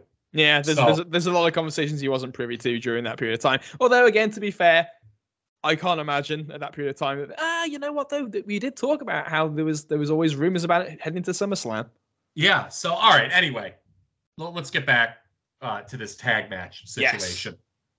It should be noted, okay, prior to the switch to Mr. Perfect, okay, and I agree with you in terms of because this pay-per-view really, I'm going to mention this. Let me mention this now, okay. Before they switched to Mr. Perfect, the tag match which is now absent to world champion. Bret's the world champion, so it's just Flair and Ramon versus Savage and Warrior. Savage has lost the title. Flair's lost the title. That was dying on the vine. Like dying on the vine. So what I wanted to say is back to your earlier point that the hot shot to perfect is the move. If they had done Savage and Bret, I do think like it's got like for the big picture and what that would do for Bret. You're right, it's the right move. But in terms of a pay-per-view that doesn't have a lot of interest already, they're worried about the buy rate. I see absolutely why you would do the perfect turn. You would wanted to turn perfect babyface. It was a great fucking angle, as we talked about. So I see why they did the switch to perfect. But Liam, before he gets fired, these Ultimate Warrior promos alongside Savage, while this tag match is just dying on the vine. Oh my Lord. Idiots promos. The fucking Warrior at this point. Maybe due to the fact that he was no longer getting the belt, but he's just absolutely shambolic leading up to this. After Bret gets the belt, I don't know if he just didn't give a fuck or if he thought that because I honestly feel like he's doing some kind of Randy Savage impression as the Ultimate Warrior. Yes, and it's horrible. It's dreadful, and he's like stumbling. He's just acting like a fucking bellend in the middle of these promos. That like even Savage is there, like Jesus Christ, tone it down, man. Like let's fucking get on track here. When Flair loses the belt, it strips away like a major element to this entire story with a tag match with Warrior and Savage because. Savage is the one that's been screwed. Warrior's the one chasing for the belt. Well, now you got like Savage and Warrior just basically saying, "Haha, you've lost the belt," and like Flair is just like pissed off because he's lost the belt to Bret. Razor's just it's lost the reason the match was happening. Like it's these are the top guys. There's been a big controversial situation around the belt that's ongoing, and this big mega tag match is happening as a grudge. Well, now the core reason for the grudge is gone. And then you just got Warrior doing his Randy Savage impression. Which was so bad. So, like I said earlier, it was pretty clear that the plan was always to turn perfect. But if you think back to part 4, did the SummerSlam angle where, who's sold out to perfect, Savage or Warrior? Well, actually, nobody. Does that kind of make things even a little more, does it make things illogical, Savage picking perfect after he had just turned down his services? Or do you think Savage, because you alluded to this, did he explain that away enough by saying, I know this is a completely outside the box idea, but I'm going to pick Mr. Perfect anyway? Yeah, to be fair to them, I actually do think they did a good enough job because it wasn't like, I think it would have been, this would have been and this is probably why I like this angle so much. This feels not like your typical WWF ram it down your throat one note joke heel turn or babyface turn for that matter. This is like, because it plays out over the course of the entire primetime show, you get a chance for these ideas and these reasons to percolate. At first, he just kind of, Savage just says like, this makes no sense. This is a crazy idea, but this is why I want to do it. And because everybody else's reactions plays off the fact that, well, this is, as Vince says, this will never happen, but let's just entertain the idea for a second. And it plays out that way. I think that it actually kind of gets around that pretty well. Yeah, I agree, Liam. I think they did handle things all told very well, given it. And the execution of the angle, even if the angle didn't really draw and was not seen by a very large audience. You mentioned the ratings gulf between primetime and Saturday Night's Main Event. Neither rating was good, but the primetime rating was like really bad. Meltzer made note of it. They replayed it on all the weekend shows, which was good. I wasn't a primetime watcher at the time. That's how I saw it, was on the weekend shows, the recap. But you mentioned this a few minutes ago, and I think we need to just double down on it real quick. Just to show how last second everything was. Mr. Perfect was part of a heel beatdown of Warrior and Savage on Saturday Night's Main Event. Warrior and Savage wrestled Money Inc. Guess what Money Inc. did, everybody? They walked out on the match. And at the end of this show, Saturday Night's Main Event, they had Bobby Heenan like on a phone announcing there was a shakeup on the babyface team. So this is how they decided to handle the switch. They're like, yeah, Savage and Warrior are not going to be teaming up. One of them is out. I don't know who. And that's how the show starts, main event ends. Yeah, and that's kind of lost to history, because I did not realize just how last minute it was in that sense of just cramming that on there at the end. And again, due to that kind of aforementioned timing, they aired the show knowing they wouldn't be doing the match they spent the whole show plugging, and the angle, where they end up is like, again, it's just perfect, just beating the shit out of Randy Savage, and then all of a sudden he's going to be his partner. But that's again, nature of the beast. Sometimes you have to make sense out of something. Yeah, and obviously commentary is done post-production for those things. So they had taped the show, but the Vince and Heenan announcing that allowed them to do that part at the end. But yeah, it's really odd that they would air. I don't know. Can you do the angle on the perfect angle? I mean, I don't know, because primetime did seem like the perfect format to do it, even if it's the less watched show. I mean, I think, considering where you were going from to where you were getting to, I think it needed the time. I don't think the angle works nearly as well if it's just some kind of like accidental shot and perfect all of a sudden fires up and starts. But again, like I say, they'd already taped it all. Taped it all. All right, let's talk about this tag match, shall we? Savage and Mr. Perfect, the perfect team against Ric Flair and Razor Ramon. I was very much excited for this. So, while it got me, I remember being way more fired up for this card when Mr. Perfect had turned babyface than I was prior. It's very much presented as the main event in the build. Yep. Yeah, and even before Warrior's gone, they're outright calling the tag match the main event on television anyway. Yeah, so given all the moving parts that are in play here, I'm okay with this tag match being a DQ. So basically, Perfect and Flair have some fun interactions throughout it, as you would imagine they do. Perfect and Savage have some miscommunication or something, or Savage can't make the tag. Yeah, and Perfect's frustration with that leads to him kind of taking a bit of a walk up the aisle, and people are like, "What? No!" Yeah, and then like he comes back, and everything is fine. But there's they beat up Savage on the outside, and it just turns into a big schmoz. What do you think about them doing a DQ in the match? I think it's kind of the situation you have to do with the belt out of the picture of this match. There's no sense beating Razor because you've just brought him in and he's getting over, so you gotta let him linger. Flair, I wouldn't beat Flair either because you want to go with Flair and Perfect and Flair and Bret. Again, the point is they need Flair and Razor strong for Bret, and that's ultimately where this goes. And the babyfaces can't lose either because you just turned Perfect, so you have to do something like this. How would it be booked if Warrior was in there? Any differently? Or are they going to do a shot? I think the faces would have gone over, and I think that if Warrior, it probably would have been something similar because I think originally you could have had Warrior pin Flair because he's chasing him for the belt anyway. So I think that in theory, had Bret not won the belt, Warrior could have pinned Flair here to set up the Do you think Warrior would have already been the world champion if he doesn't get fired? That's kind of the interesting thing. Yeah, I don't know about that. I wonder when they were planning on doing it, because again, they had that list on September 21st, so it wasn't like, I don't believe that they were going to wait that long. But they weren't going to do it at Survivor Series either. So yeah, I don't know. That's a tough one. I don't know about that.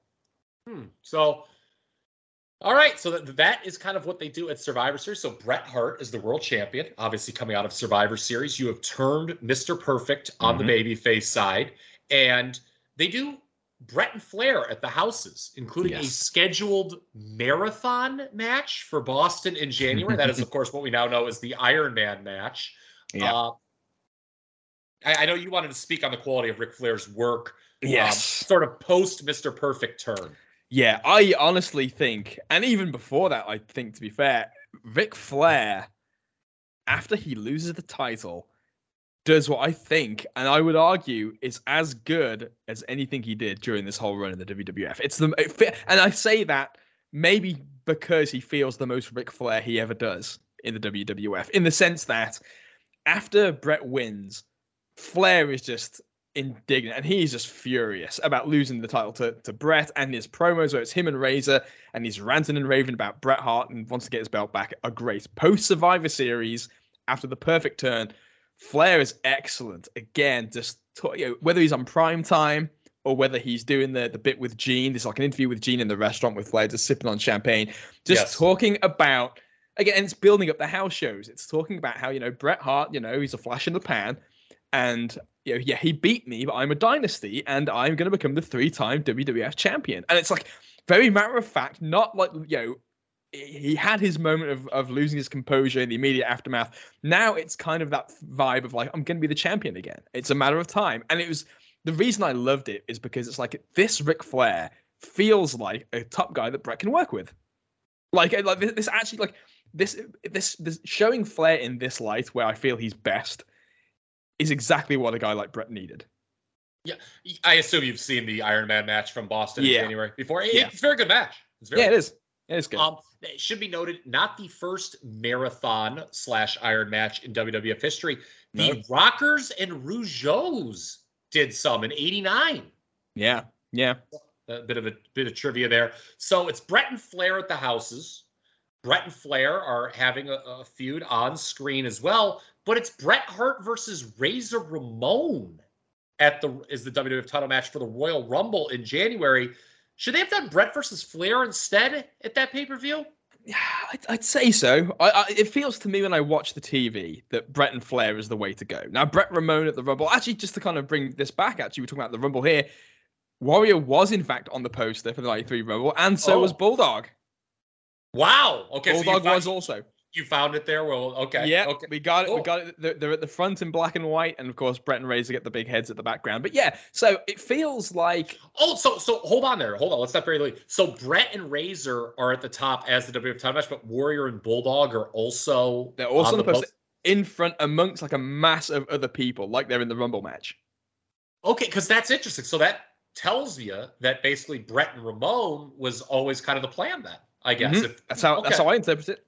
Okay. Which also leads me to believe that they're telling Bret he's going to beat the Warrior with some Vince bullshit, basically just kind of telling him what he wants to hear, thinking there's probably a good chance Warrior's not going to make it that long.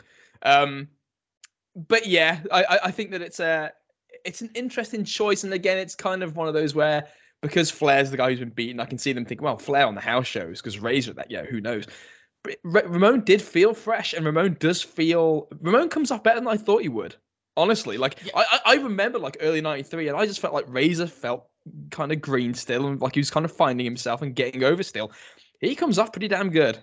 Yeah, they didn't like to do on pay-per-view matches that everyone had seen at the houses. Exactly. So I guess why Mr. Perfect is very firmly the number 2 babyface during this time period. He even comes to Bret's aid in an angle. This is, you mentioned it, where Flair and Razor are talking, about being if the left one doesn't get you, the right one will. Bobby Heenan is even involved verbally in that angle. Yes, so do I.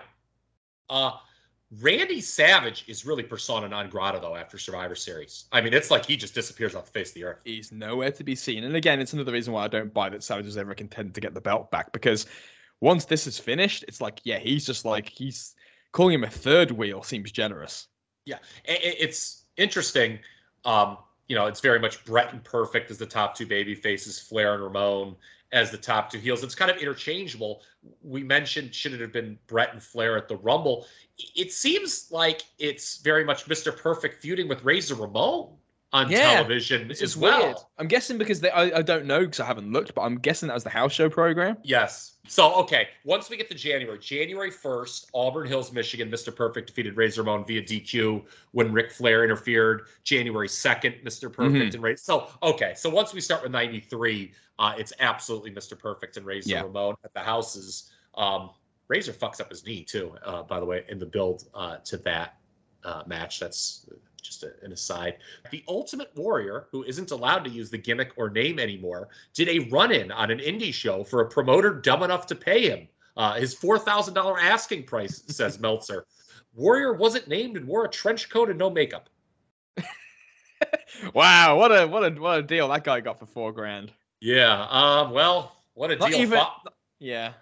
No, go ahead. Because I was going to say, having to be formally known as the Ultimate Warrior and not even else again, and this is really, let's be honest, the reason why this is especially worth bringing up. This is the real reason for the lawsuits, because he wants to be the Warrior, and this ends up being a years-long thing, as people know. Changes his real name to Warrior so that he can be Warrior, and it has to make the big argument in court about the makeup and all of that. So this is an ongoing thing for Warrior for a while.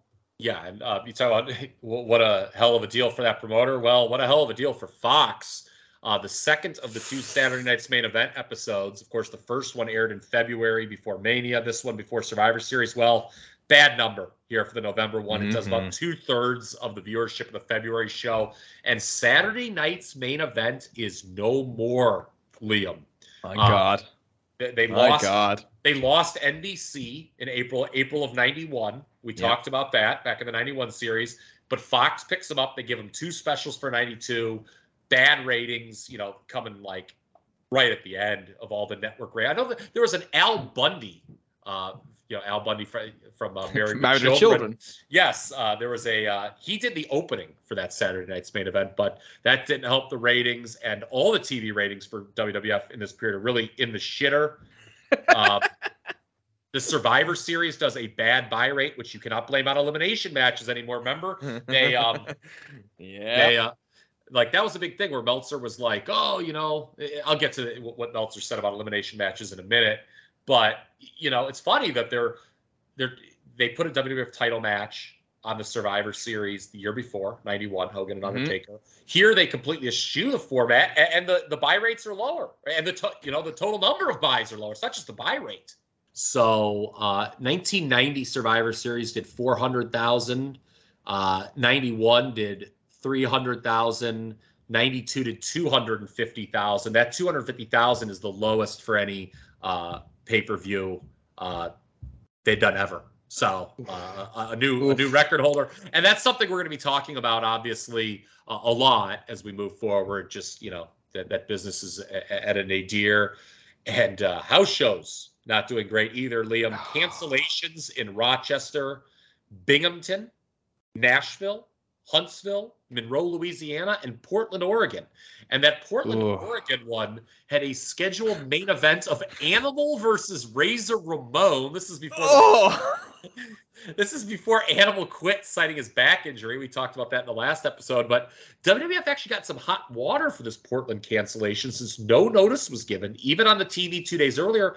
And some fans apparently chartered a bus to go to this show. And when they got there, there was no Animal versus Razor Ramon, Liam. Animal versus Razor? The Animal versus Razor Ramon is your main event. Yeah. As we say on Top Rope Nation, it's not fucking good. Not fucking good. And they got those people chartering a bus got what they asked for. God, chartering a bus to go see Animal versus Razor Ramon? Oh, come on, people. They gotta have something else to do in Portland. I mean, Jesus. And have brunch. I'll tell you what, I've been to Portland once in my life. You will never see it's just insane. Brunch, on a Wednesday at 11 a.m. It's do people work here in the city? It was unbelievable. You couldn't get a table at a restaurant at 11 a.m. on a Wednesday. It was unbelievable. But I don't know, fucking Don Owens closing up shop now. They don't got shit to do except charter buses. Go watch Animal versus Razor Ramon. Dave Meltzer had something to do. He went to a WWF house show in San Francisco around this time and said the crowds are getting pretty pathetic, even in former hotbeds. They loaded up the show, said Dave, and still only drew 3,000 to a market that pulled in 11,000 for Jake Roberts and The Undertaker last year. Dave says the audience is also increasingly becoming males, hardcore males, instead of the kids that they usually draw. I guess males as in hardcore fans, not males that are into hardcore stuff. Whatever. Let's not get too far off the beaten path. Yeah, it's this collection of events that we spent a lot of time talking about with the Warrior and Perfect and Bret, this company has become a shambles. It really has become a bit of a shambles here because you talk about the buy rate for Survivor Series being the lowest and setting the record, and what's kind of notable about that is that no one's surprised. Really. No one should be surprised that happened. They had to expect it going in, and that's how bad things have gotten. That this many cancellations of house shows, headlining with Animal, no less. The bad markets in the bad attendances in hotbeds. It's incredible when you look at the amount of stuff we've talked about since we started this series in 1990. The amount of outside heat this company has taken, the Persian Gulf War, Hogan lying on Arsenio, the sex scandals. Even with all of that stuff, the company if you watch, is able to pretty much keep the ship steady and navigate for the most part. Even if people leave or if plans have to change, the company still feels like it's on the course. Even if it's not the course it necessarily wants to be, it's still on course. This is the most disorganized this company, to me, has ever felt under Vince up to this point, and it feels like it watching. Yes, there's just a lot of just moving parts and people leaving, and it's not even explained. Cancellations and record bad business, and Saturday Night's main event gone. Like the anchor of like the this is the biggest audience you'll get to build to WrestleMania going forward, and it's gone. Yeah, it is, and that's the main event scene, I guess, Liam. It's a very different main event scene than what we started the year with, and I look forward to, kind of going back. Like I said, we're going to have some fantasy rebooking in part 1 of 1993 for the top of the card. But before we do that, we got to hit lower on the card, don't we, here? Because there's a lot going on, in the mid-card to close out 1992. So we just brought up earlier the decision to eschew elimination matches, allowed for a couple gimmick matches at the pay-per-view. The coffin match, not a casket match, the coffin match, and the nightstick match. What do you think about no elimination matches at Survivor Series? I know there was one, but essentially they junked the format that the pay-per-view kind of became synonymous with here. Yeah, this is a bad decision in my mind. Again, I do understand why. It's this is why I'm really interested by this period of time, because you can see they're being very reactive to the point where I don't know if I was in the moment that I would actually do differently. I couldn't call it the wrong decision given the situation they're in. Obviously, business is not good in the US at this point. There's so much in the promotion that's changing so fast. To me, this is actually kind of the perfect time to do these multi-man matches with a view of kind of, okay, let's get all this stuff that's going on over here. Let's get it all together so that we can come out of it with the stories we want going forward in flight. That feels to me like the thing to do. But again, prisoner of the moment, they want the big buy rate. They're thinking that they want this to do well, short term over long term. And one of the staples and one of the hallmarks of wrestling companies that are in a state of decline is to lean on gimmick matches. Yes. And that's what they do here. It's nightstick match blow off, coffin match blow off. Again, choosing to do this instead of Survivor Series traditional matches, it's a noticeable shift in what they want the purpose of this pay-per-view to be, and it doesn't fulfill the purpose. Dave says no elimination matches were a, quote, reaction to the idea that you can't just put whatever you want on pay-per-view and have it draw any longer. Yeah, well, they put something that they really thought about and still didn't draw. So yeah, I was saying they didn't even get the big buy rate with changing up the format. Maybe there was a lack of depth that prevented from doing elimination matches. Yeah, I can see that being a problem, especially because time-wise on a show like this, you do need 4 of them really, or 3 or 4, at least 3 or 4 of them. So with the big tag match and maybe the Bret match is something as well that you could do if you want to kind of shake it up. But Yeah, and on that note, I am going to have a mock all elimination Survivor Series 1992 card that I'm going to share later because I love that idea. This intrigued me, the idea. It's like, okay, well, what if they did do elimination matches? I have a mock card. We'll do that later in the program. Kyle Ross, have decided to brave the task that they were too afraid to do in 1992. Yes. Well, what they do here, that's Undertaker, Kamala, and Tatanka Rick Martel feuds come to their merciful ends. Undertaker building the casket, that's memorable. Pardon me, the coffin. He built the coffin. I've always said this. I would love to know why the coffin match became the casket match. That has to be some weird Vinceism. It is. It definitely is a weird Vinceism. He must not like the word coffin. You know why? He doesn't like coughing in season. There you go. Coffin. No one's doing any coughing in this room. It's not my goddamn company, pal. By the way, the Tatanka Rick Martel feud, which continued to get multiple features in WWF Magazine, including one where they threw around Trail of Tears a little bit too loosely, I'm not even going to dignify the one that said Rick Martel went to a library to look up history of the French and Indian War. Oh, come on. It's in there. Come on, man. Well, that's significantly more build than I remember this actually getting on television, because the extent of it that I could see is Rick Martel calling Tatanka Buffalo Breath on Survivor Series Showdown. Buffalo Breath? Yeah. Yeah. He didn't even hit the great stuff about having reservations about the match until Survivor Series. Yeah, well, I forgot what paper. I talked about that with Frank on the Torch. What pay-per-view he did. That was very. What are we doing here? Throwing around the trail, comparing this feud to the Trail of Tears. But oh my God, yeah. Yes, obviously, Tatanka beats Rick Martel, still undefeated. Tatanka. Yeah. And still no one really cares, I don't think, that much. I'm, again, looking back at this stuff, Tatanka really... This does not click for me at all as being... And again, look, it's not like they're getting really exciting stuff going with Tatanka anyway. I mean, this Tatanka-Martel feud, it's a mercy killing that this is still been... again, we say it's still been going on. It really hasn't been going on. It's just like lingering. At one point, it looked like they were going to build to like Tatanka and Mountie early on in this period of time that we're talking about here, and that goes nowhere. TV we talked about before, alluding to the fact that there's a lot of repetitious stuff on television. The TV, that the build for Tatanka and Kamala after SummerSlam is very, very Taker and Kamala. Taker and Kamala. I was too busy confused about awesome Tatanka Kamala match that they had on television, which was just heinous. But it's the same thing. Again, Kamala's doing a match. Paul Bearer brings down the coffin. Kamala shits his loincloth and runs away through the crowd. And he can't stand the sight of the coffin. It's the same thing again and again and again, and you just want it to be over.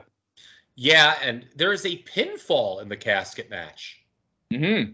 Yeah, and they actually didn't say that on TV. Bill Nutt said you have to pin them and put them in the coffin. Yeah, and so that was something that obviously once it became a casket match, they didn't do that anymore. You just had to put the guy in the coffin. Look, yeah, the Taker Kamala thing was very repetitive. Obviously, the Undertaker wins.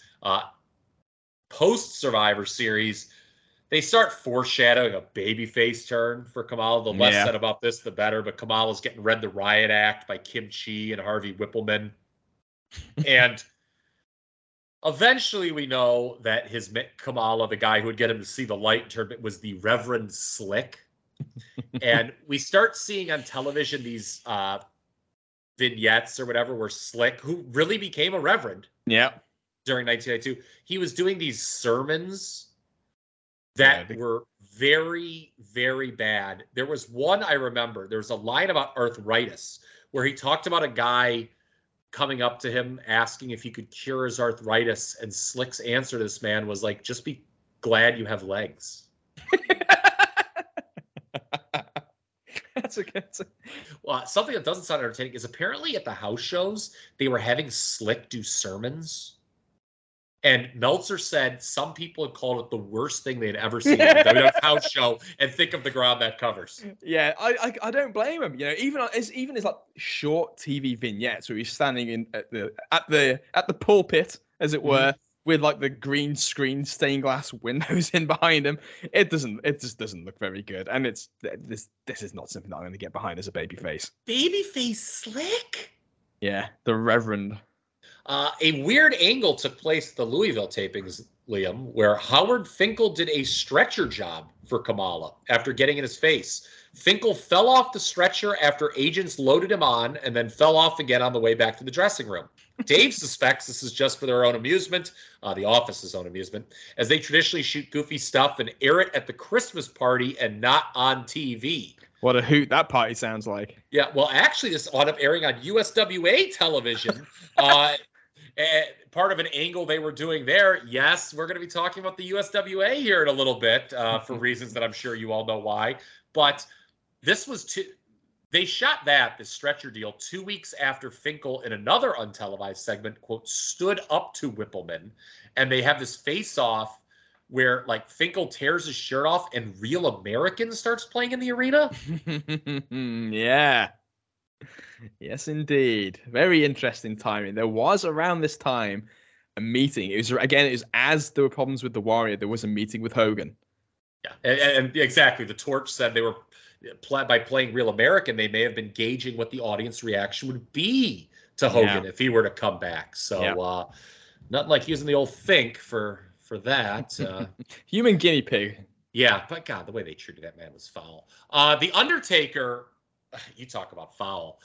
He was we'll get to it in a second, but he was dealing with the shoulder injury around this time. Perhaps maybe that was a reason he wasn't on the list of 5. But they also teased a feud on television before the blow-off with Kamala with Nailz. Undertaker and Nailz had a face-off, and honestly, it seemed hotter than Taker and Kamala. It seemed hotter than Taker and Kamala, and it seemed hotter than Nailz and Bossman. Yeah, and we'll get to Nailz and Bossman in a bit, but on the house show circuit, they had to rush Undertaker back from shoulder surgery with Warrior gone because Warrior was working Nailz at the house shows before he gets fired, or supposed to be, and then Undertaker's got this hurt shoulder, so what do? 30-second main events between the Undertaker and Nailz, where Nailz basically has to jump up and chokeslam himself before getting pinned. Dave said they did this several times over the West Coast swing and nearly had a riot erupt on several shows with the Warrior failing to show and that being the main event they delivered. It's pitiful stuff. And again, against the backdrop of everything else that we're talking about that's going wrong, you have to do these shows. Like, the people who are like, with all these absences and all these things changing, the people who are still willing to spend money on the product that's what they get. Yeah. Oh, my God. Well, it's better than getting Nailz and Jim Duggan, which was also a going around the houses. And apparently Dave he joked that this was good that the matches never started because imagine how bad they would be. It was just basically Nailz would just kick Jim Duggan's ass and like do an injury angle and it was over. We'll get to Nailz. I know Stuart's listening because this is Nailz, I guess, most famous moment we're going to get to in a few moments. But we do have to talk about tag team title change because Money Inc., yuck. They get the belts back from the Disasters. Yuck. This is another one. Yeah, this is another one kind of out of nowhere, Liam. At least it was on TV. And what makes it odd is in the WWF magazine a few months earlier, the Disasters had been portrayed as unbeatable. There was like this story, it's like, can anyone beat the Natural Disasters? And then it turns out, yes, Money Inc. can. They beat them right back. And this is kind of it for the Natural Disasters. Yeah, this really, again, feels motivated by real events in some respect. I don't really feel that Money Inc. needed this at all, or that this was something that Money Inc. They should not have gone with this. Even though it does feel out of nowhere, you can see that there are embers of this being built up because they're doing this storyline with Jimmy Hart on TV where he's the torn between two lovers. He's managing both the Nasties and Money Inc. And you've got Vince and Perfect on commentary debating which of those two teams should be the number one contenders. Interestingly, Perfect, the heel, is kind of leaning towards the Nasty Boys, which is bizarre. But yeah, so they end up with this whole thing of like Jimmy Hart eventually saying it's going to be Money Inc. It's going to be Money Inc. Which leads to the angle with the Nasty Boys coming out and turning babyface, which, didn't really look like it worked that well, to be honest. No, and it's a repeat of what we just saw with the Disasters. Yeah, it's exactly how earlier in the year. It's the exact same thing they did earlier in the year where Jimmy Hart, sold out a team for Money Inc., another one of his teams for Money Inc. And it was just, I did like later in that show. So what happens is it was going to be the Natural Disasters defending against the Nasty Boys. Because remember, the Nasty Boys earned the number one contender spot by getting the DQ or count out win over the Ultimate Maniacs at prior the to SummerSlam. Yeah. So they had the shot. But Jimmy Hart gives it to Money Inc. instead. The Nasties want to know what the hell's going on before the match because Money Inc. comes out for the title match instead of the Nasty Boys. Nasty Boys want to know what's up. Money Inc. tries to pay them off. Nasty Boys, look at the money, but then they, throw it in the air and kick Money Inc.'s ass. It made the Disasters look really bad that Money Inc. got their ass kicked and then still won the titles clean. Yeah, and that's to me, that's where it feels the out of nowhere aspect is really jarring. Quake just loses to the $1 Million Dream, and that's it. Now, there was a new team that got involved in that match. We'll talk about them in the coming and going segments as well, because I guess that's not the full story that like Money Inc. just made this Herculean comeback. We did have a new team get involved, but we always save the newcomers for the coming and going segment. We're not quite there yet. There was an 8-man at Survivor Series there was one elimination match. We said this. It was originally going to be the Natural Disasters and the Bushwhackers against Money Inc. Those and pals. Beverly Brothers. Yeah. After what had happened the previous year. But the Bushwhackers get replaced by the Nasty Boys. And there were rumors that Captain Lou was going to come out of retirement to manage the Nasties. Yeah, thank God. Thank God that didn't happen. Meltzer alluded to, and we mentioned the Justice Department snooping around the WWF around this point, that maybe that had something to do with Captain Lou not wanting to come back. Well, okay. Well, Captain Lou. Smart man.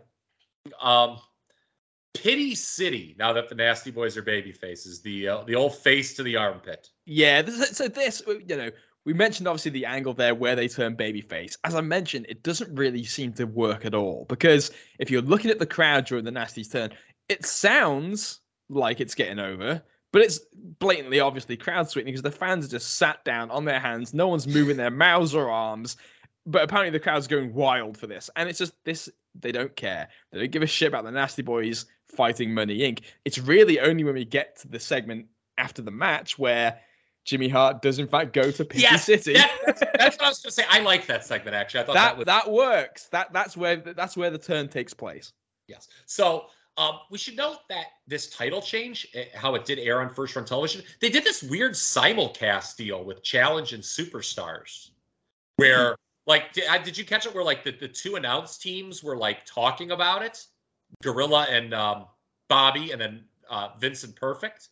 So I don't think it was on our little clip. It was something else. It was just something that I caught in the notes. But it aired on both shows. So they tried to at least make a big deal out of this one, even if it really wasn't. And Liam, as you know, the tag division is about to get a bit of a jump start with not just one, but two new teams on the horizon. And thank God, because this division's needed it for a year. Yeah. Okay. Big Boss Man and Nailz in the Nightstick match. Yes, indeed. Win, blowing off that feud. It's the babyface getting revenge, but the booking seemed odd considering Boss Man was reportedly asking for time off. Didn't he just get some over the summer? And Nailz was headed for this program with The Undertaker that we mentioned. In retrospect, having watched all this TV, it feels like they should have done Boss Man and Nailz at SummerSlam. Remember, Boss Man returned before SummerSlam from Angle. I think they could have gotten away with a double DQ there, given the feud. And then you have Nailz go over at all the house shows, which is what they did start doing, by the way, before Survivor Series. And then you do an elimination match at Survivor Series where Taker and Boss Man are on one side and Nailz and Kamala are on the other. Yeah, perfect. The cross-pollination for Taker and Nailz is there, so they can brawl off and do their thing. And there's your double DQ gutless Survivor Series booking that they love to do. Yeah. But that kind of puts a little bow on that, and it moves us nicely into the next thing. Similar to Kamala, the Boss Man Nailz feud, man, it gets repetitive after SummerSlam, with Nailz in his squash matches just throwing the jobber out the ring, calling out the Boss Man, who's apparently never at work, never there to answer. And this builds over the course of several weeks to The Undertaker arriving for his match. And for the second time, we're going to say the same thing, identical to what they just done earlier in the year with the Kamala feud setup, where after they'd announced Taker and Kamala as a random match, they do the ships passing in the night where Kamala's leaving late for a squash match. Taker comes out, they pass in the aisle. This is similar. Nailz in the ring, won't leave. Taker comes in. And they do the stare down, and it's a good stare down. And yes. I do like the way the commentary frames this, where it's like Nailz isn't afraid. Like, he's one of the first guys we've seen not be afraid, and they're doing a good job with this. And it works good for him, considering Kamala is always just runs away. Yeah, he's petrified, but Nailz isn't. Yeah. I like that, and I agree completely. They totally missed the peak for Boss Man and Nailz on pay-per-view. This feud cools down rapidly after SummerSlam to a degree I don't think I even realized. Their limited interactions are piss weak. There is a Boss Man Shango match where I was just expecting Papa Shango to do a job because his time is kind of come and gone to be a big time player, and instead Nailz comes out, Boss Man leaves the ring to kind of slowly stalk Nailz up the aisle, and Nailz kind of slowly backs up until he gets to the curtain, at which point Boss Man runs after him, grabs him by the throat, and they both go through the curtain. And it just feels so weak. And it's like after that awesome beating, and after Bossman's great return promo, it feels like when you finally see these two, they're going to beat the shit out of each other. This is going to be amazing. And then it's just this terrible, really just sluggish build where they got nothing left in the tank. And the match itself at Survivor Series was, it was a heavily hyped match, but it was like a nothing match. It was like only a few minutes, and it was just like second so on the weak. card. It was so weak too. Like Nailz just kind of like got caught and pinned, and then he sort of just gets up and storms off backwards like an angry child. Like he just, well, justice once again. Yeah. Well, we're going to talk about where he may have been storming too, perhaps. You mentioned Papa Shango. I forgot to put this on. What about that bizarre Papa Shango Repo Man match? Oh my God! What the hell was that? A match that had no purpose, didn't go anywhere, no finish. Why? What was that on Prime Time? I think so. Yeah. Okay, and of course, it ends in a non-finish where Repo Man gets his hook and Papa Shango starts shooting stuff at him. Yeah, Papa Shango and the Repo Man in late '92. And you know. I mean, how far has Papa Shango fallen in 6 months? Well, not as far as Nailz has fallen in 6 months. Because we now turn to the coming and going One section. of my favorite sections of these shows. So about that Nailz Undertaker program, Liam, which did get the cover of the January 1993 WWF magazine, so that they were planning big things for this. What was the gimmick match they were going to run on the house shows? The rumor, what was the name of it? Like an electrocution, there was something. It was something you could never say today. It was like a death penalty match or something. Yeah, this is ringing the bell, like electric chair or something. Yeah, it's along those lines anyway. Okay, well, it doesn't happen because Kevin Wackles, aka Nailz, is the one person who we can say with near certainty did not get sexually assaulted by Vince McMahon. But not total certainty. We don't know that for sure. Okay, I don't think it happened. There were two men in the room. No one else saw. There were two men in the room, and only one came out. And it wasn't Vince. No. So for those who are unfamiliar, Nailz was upset about his SummerSlam payoff, and he stormed into Vince's office was this in TV? Yeah. I mean, it would have been a house show. Vince would have been there at a house show, but it was a TV. Yeah, it's TV. And goes into Vince's office, and there are some noises being heard. And, when the agents run in, Nailz is on top of Vince McMahon choking him. Yeah. And Nailz ran, I guess, after it was broken up and made a phone call that he'd been sexually assaulted by Vince McMahon. Which you gotta, look, I don't appreciate, anyone that assaults somebody else. It's not great. Don't get me wrong. I'm not vouching for Nailz here, but on some kind of carny con man grifter appreciation, I do appreciate the fact that with the backdrop of the sex scandals going on, Nailz at least had the thought, you know what? That's my out. That's how I'll get this to go away and how they won't chase it. Because the last thing they want is for that to be in the news that I got sexually assaulted by Vince McMahon. And Phil Mushnick picked up on the story. Yeah, yes, he did. And you talk about, you don't want to give too much credit to Nailz. Well, he was said to be a, quote, hero to some of the boys for standing up to Vince McMahon. I think Bret even said that on his kayfabe commentaries with Sean Oliver. He may have, but Bret did say that he was outside the room when it was happening, and that Nailz was screaming like a hysterical woman at Vince with his voice like really high pitched about his payoffs and being lied to, and that when the noise happened, everybody burst in there to take Nailz off. Like Bret was called in, and Bret just kind of like, it's all right. he just sat and laughed. He just kind of like browsed in there and saw what was going on. But yeah, very much that Nailz was it wasn't like a throttling and a just a threat. He was trying to do some damage here. Yeah, well, and we joke about Nailz maybe being a, quote, hero to some of the boys. Well, apparently he was a hero to one particular fan at a TV taping who, post-firing, showed up walking around in a Nailz costume. The Observer reported that fan was then given an Ico Pro shirt.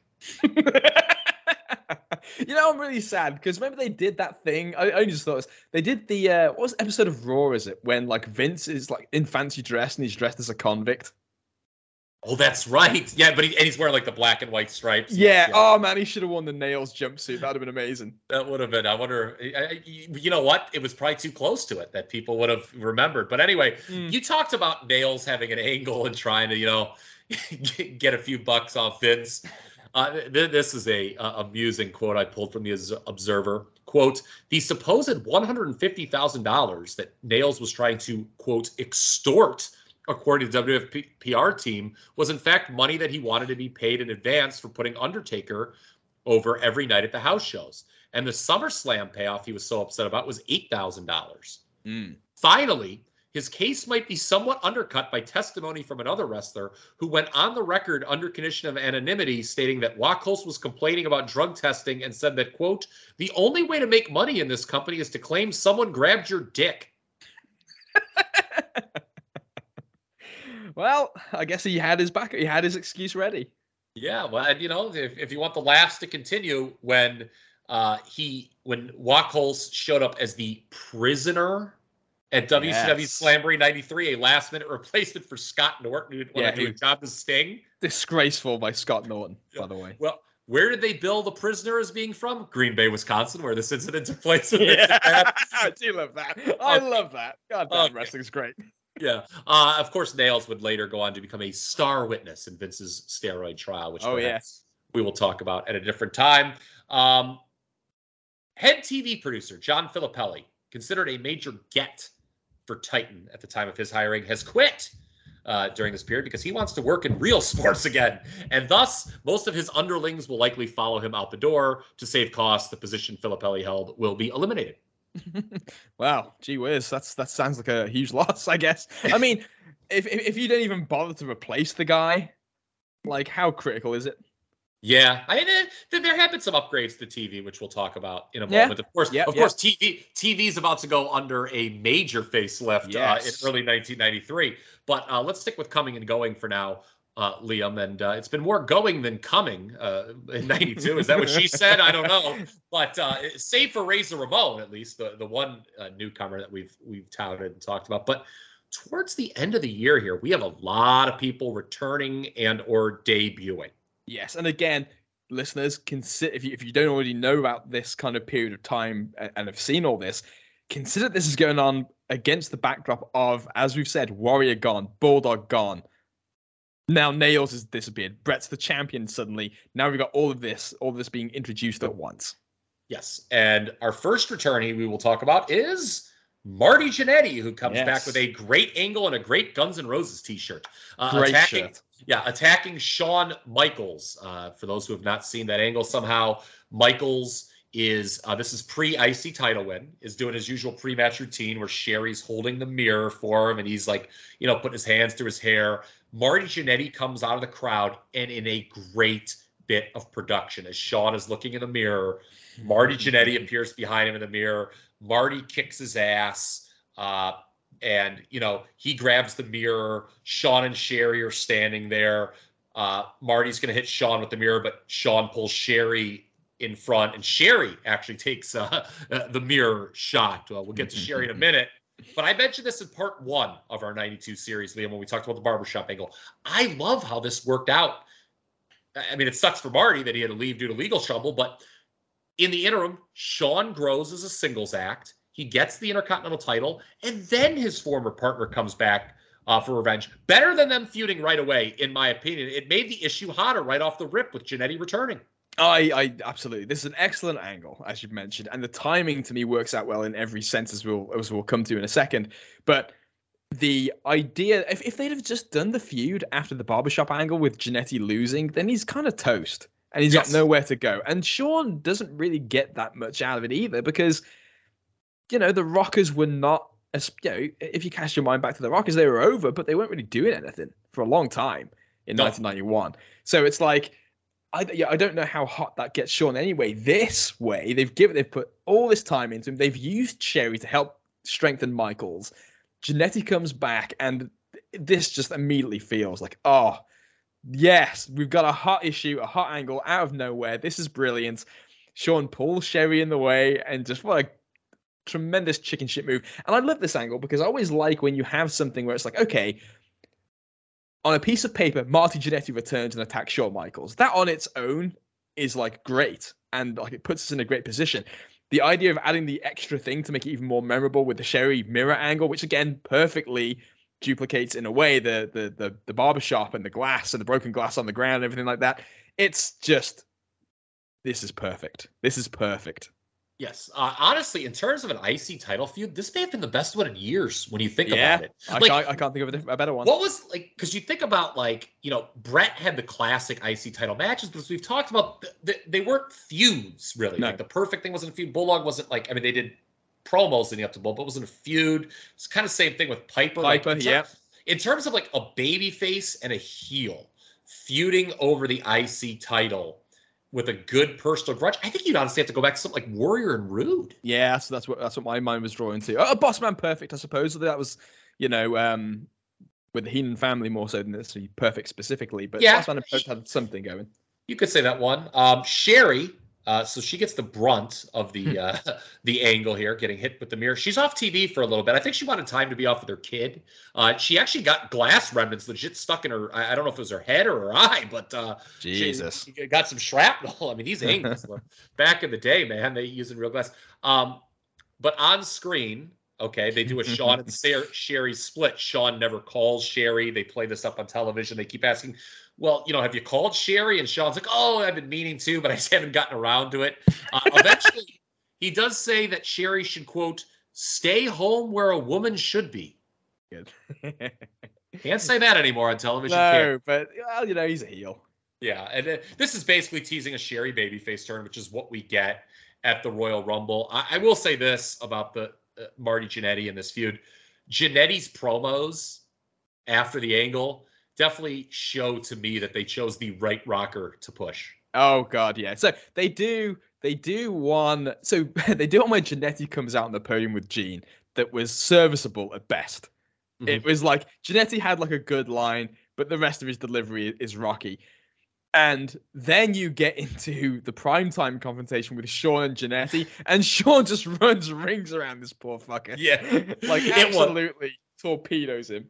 Yeah, so there's like a side by. They were doing this a lot on prime time. I think we talked about like a Savage and Ramon one on the last episode where they'd have the feuding people in different studios, even though they were like in the other room in actuality, but they were different in their hometowns or whatever. And they would credit like the local TV stations, the syndicated stations, right? Like, here from WKNY. Yeah. In San Antonio. I liked that actually, but you're right. Shawn just owned Marty on that particular promo.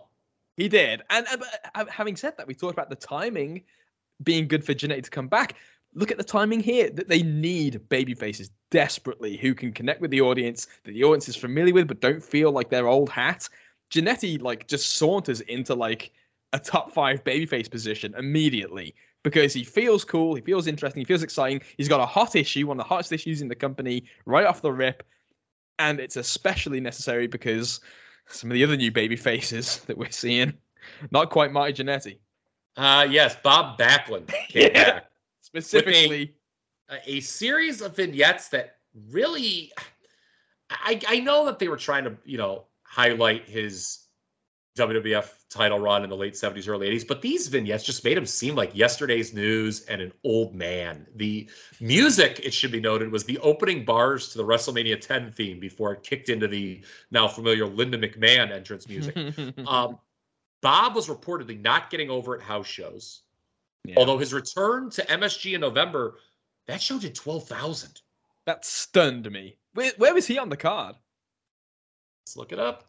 Let's do it. Let's take a quick look. Sometimes it's so funny. Like sometimes I'm just like, whatever. I'll remember this, and then I of course can't possibly remember all this. So let's see. History of '92. Madison Square Garden. Okay, November 28th, 1992. 12,300. My God. Bob Backlund pinned Rick Martel, sub for the Mountie with a small package. Backlund's MSG return after a more than 8-year absence. The other matches on this card were Lance Cassidy over the Brooklyn Brawler. Yes, Lance. Crush over the Repo Man. Nasty Boys over Money Inc. via DQ. The Big Boss Man, sub for Davey Boy Smith over Kamala. Max Moon over Terry Taylor. We'll get to them in a minute. Yeah. And The Undertaker sub for Ultimate Warrior pin Nailz. That's the main event? Yes. Wow. That did 12,300 at MSG. Wow. So we're saying that possibly Warrior Nailz advertised drew 12,000? Dude, I think honestly, like, because, I mean, Bob was a big draw in MSG. I think you do have to credit Bob. I mean, wow. They didn't do anything with him after because they saw, but I mean, it just wasn't. It wasn't your older brother's Bob Backlund or your father's Bob Backlund, I guess. But yeah, I mean, that's crazy. Yeah, that's crazy. So what do you think about Bob? As a kid, I thought he sucked and was very nerdy. and I could not believe the absurd projections they had for him in the torch, like that he would be wrestling Ric Flair at WrestleMania. Come on, you know these we got. I don't know. That's you got this feud with Perfect. We're talking about Bob Backlund and Ric Flair. Just the most boring man alive. Let's talk about these vignettes for what they are. Even Heenan's just ripping on Backlund for how dull he is in his return match. Like it comes out to no music. These videos that they're showing just look ancient compared to the WWF we know now. Like yes. It looks so old, so outdated. His fucking haircut. His big suit, his delivery as they cut back to him just sitting like in his sofa, looking still as a brick, talking about his comeback. His suit was way too loose, man. You got to get a better fit than that, Bob. If you're gonna wear a suit on television, come on, man. And showing him in his glasses and apron at the fucking family barbecue. What are we doing? Although, having said that, I did like the way he wrestled his squash matches. I also did like him building the house, and he's like, "Gotta do it." Like the guy's like, we're gonna miss you around here, Bob, building houses, and he's like, gotta do it. But I guess now, because I've started to compile the notes for the first section of 1993. Oh yes, and we're really not going to talk about Bob Backlund actually a lot in 1993. So let's just mention he gets that inexplicable Rumble run where he's number one and lasts like the whole match. He just did not get over. We joked, I think, in the last episode because we talked about them making contact with Backlund, which was so shocking at the time, out of nowhere. It's so funny. Bob Backlund and Razor Ramon kind of come into this promotion around the same time. They wrestle at WrestleMania 9. Ramon's a heel, Backlund's a babyface, and yet it was the opposite roles where both would really click during this time period. Yeah, and by the way, the fans are cheering Razor. They are. Head Shrinkers are also in. The former Samoan SWAT team. They've been rumored to come in for months. I think going all the way back to the spring. They are the team that helps Money Inc. win back the belts. They show up in the middle of the match, but it's just sort of a distraction that leads to Earthquake taking a nice bump. It's just really a whole weird deal. The Head Shrinkers at Survivor Series squash High Energy, which was delighted a lot of people around me. High Energy was not popular in my section. People were very excited when they lost that match. When I remember there was a spot where Offa hits, I think, Coco Beware with the big stick. Yeah, and the crowd popped big around me, like the entire row behind me. Like people did not like High Energy here in the Richfield Coliseum at Survivor Series '92. But this was a good pickup, the Head Shrinkers for the tag division. Absolutely. We needed new blood, like we said. It feels weird to me that they weren't involved in that Survivor Series match, considering that they played a role in the outcome of the title change. It seems very organic to have done Money Inc. and the Head Shrinkers against the Disasters and the Nasties. Not sure why they didn't do that, but I think it's because, and you noted this. So I'll say that you noted because I don't want to steal your thunder. It's because I think they didn't want. They wanted to put the baby faces over in that match, and they didn't want to beat the Head Shrinkers, who were so new. So they gave the Head Shrinkers a win on pay-per-view, and the Beverleys, who were in that spot, they were just a team that nobody gave a shit about, and they could lose, and who gives a fuck about them? The Beverleys probably at this point, when they're looking at their kind of career trajectory, they have to know they're out the door, because with depth as much as it is, the fact they're still in the same spot is kind of not great. Yeah, not been a good run for them. Okay, so that's we've talked about some new baby faces in terms of singles. Marty Jannetty's back, Bob Backlund's back, new heel tag team. Well, we need some new heel singles here because we've got a babyface world champion. And strengthening the heel side is Yokozuna and Bam Bam Bigelow are in. Yes. This is an interesting note. As a kid, Liam, I was very upset and, dare I say, confused when Bam Bam was brought back as a heel. Yeah.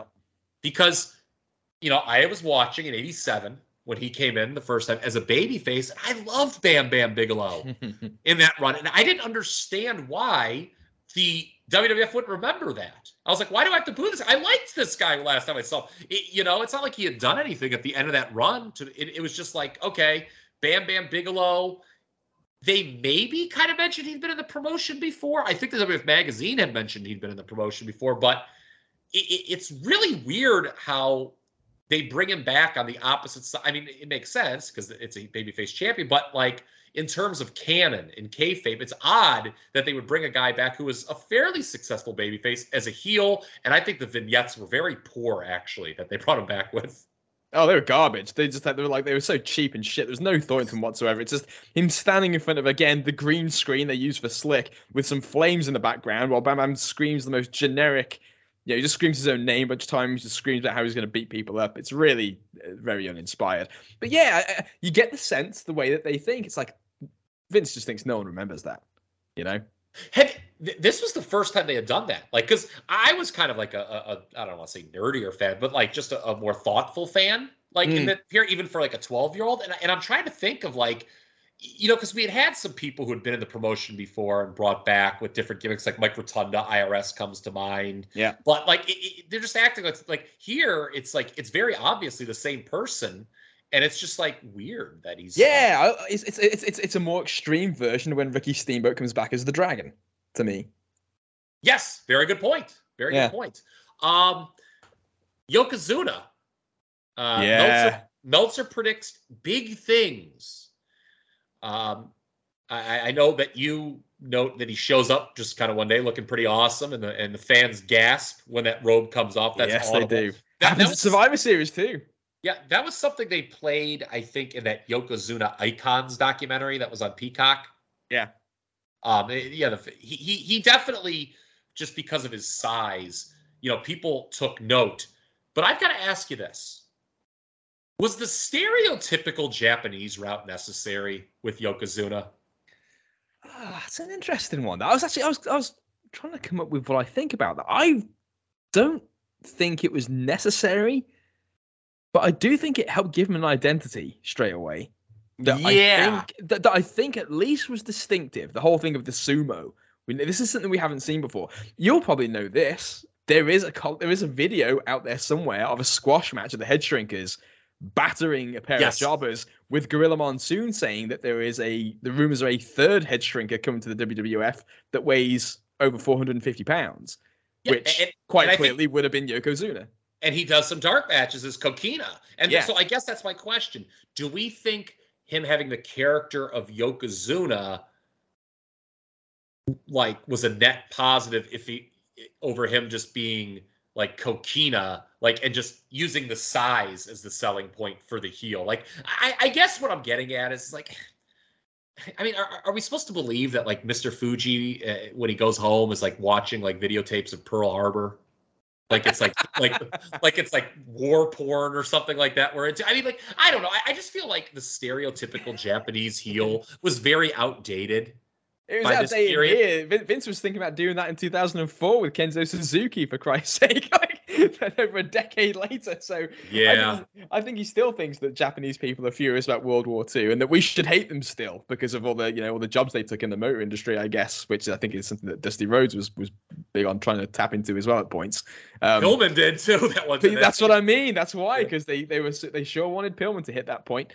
And they did it with Muta a couple of times too, when it wasn't really appropriate. But yeah, I think that out of the gate, I think that the Japanese stereotype thing is obviously unnecessary for this act. The identity for him, rather than just being generic monster heel, not that he would have been generic, but just that whole thing of this is a sumo. It's very WWF is what I'll put. Yes. Is the way that I can think of it. And you know what? Sometimes that does work. And I think this is one of the cases where it probably did. Yeah, and he squashes Virgil at Survivor. Oh, man. That's a great squash match. I really enjoy that match, especially when he just drops his ass on him at one point. The crowd's like, oh, Jesus Christ. And, believe it or not, Kyle, believe it or not, this is the one podcast where I will put over Lord Al Hayes. Because the interview that he does with Virgil after the match is just tremendous. Because when Lord Al at SummerSlam is just, talking about the acts of rudeness. He's trying to barge in on people's locker rooms. Lord Al, the most bumbling, unaware fucking guy in the company, walks up to Virgil after he's just been given a pasting by Yokozuna and says, Virgil, I've never seen anyone take such a shellacking. What was it like? What was it like? Is that the one where Virgil calls Yokozuna Yakazuma? Yakazuma, man. I gotta tell these folks like Yakazuma, man. Yeah, it's terrible. Yeah. It's awful. But Lord, having the balls to ask that question is just tremendous. Well, there may have been a reason Virgil was buried like that. Because according to the Torch, Bam Bam Bigelow's actual debut this was a dark match. It was against Virgil, but it became unairable because Virgil wasn't selling. Jesus Christ, Virgil, it's over, man. Give it up.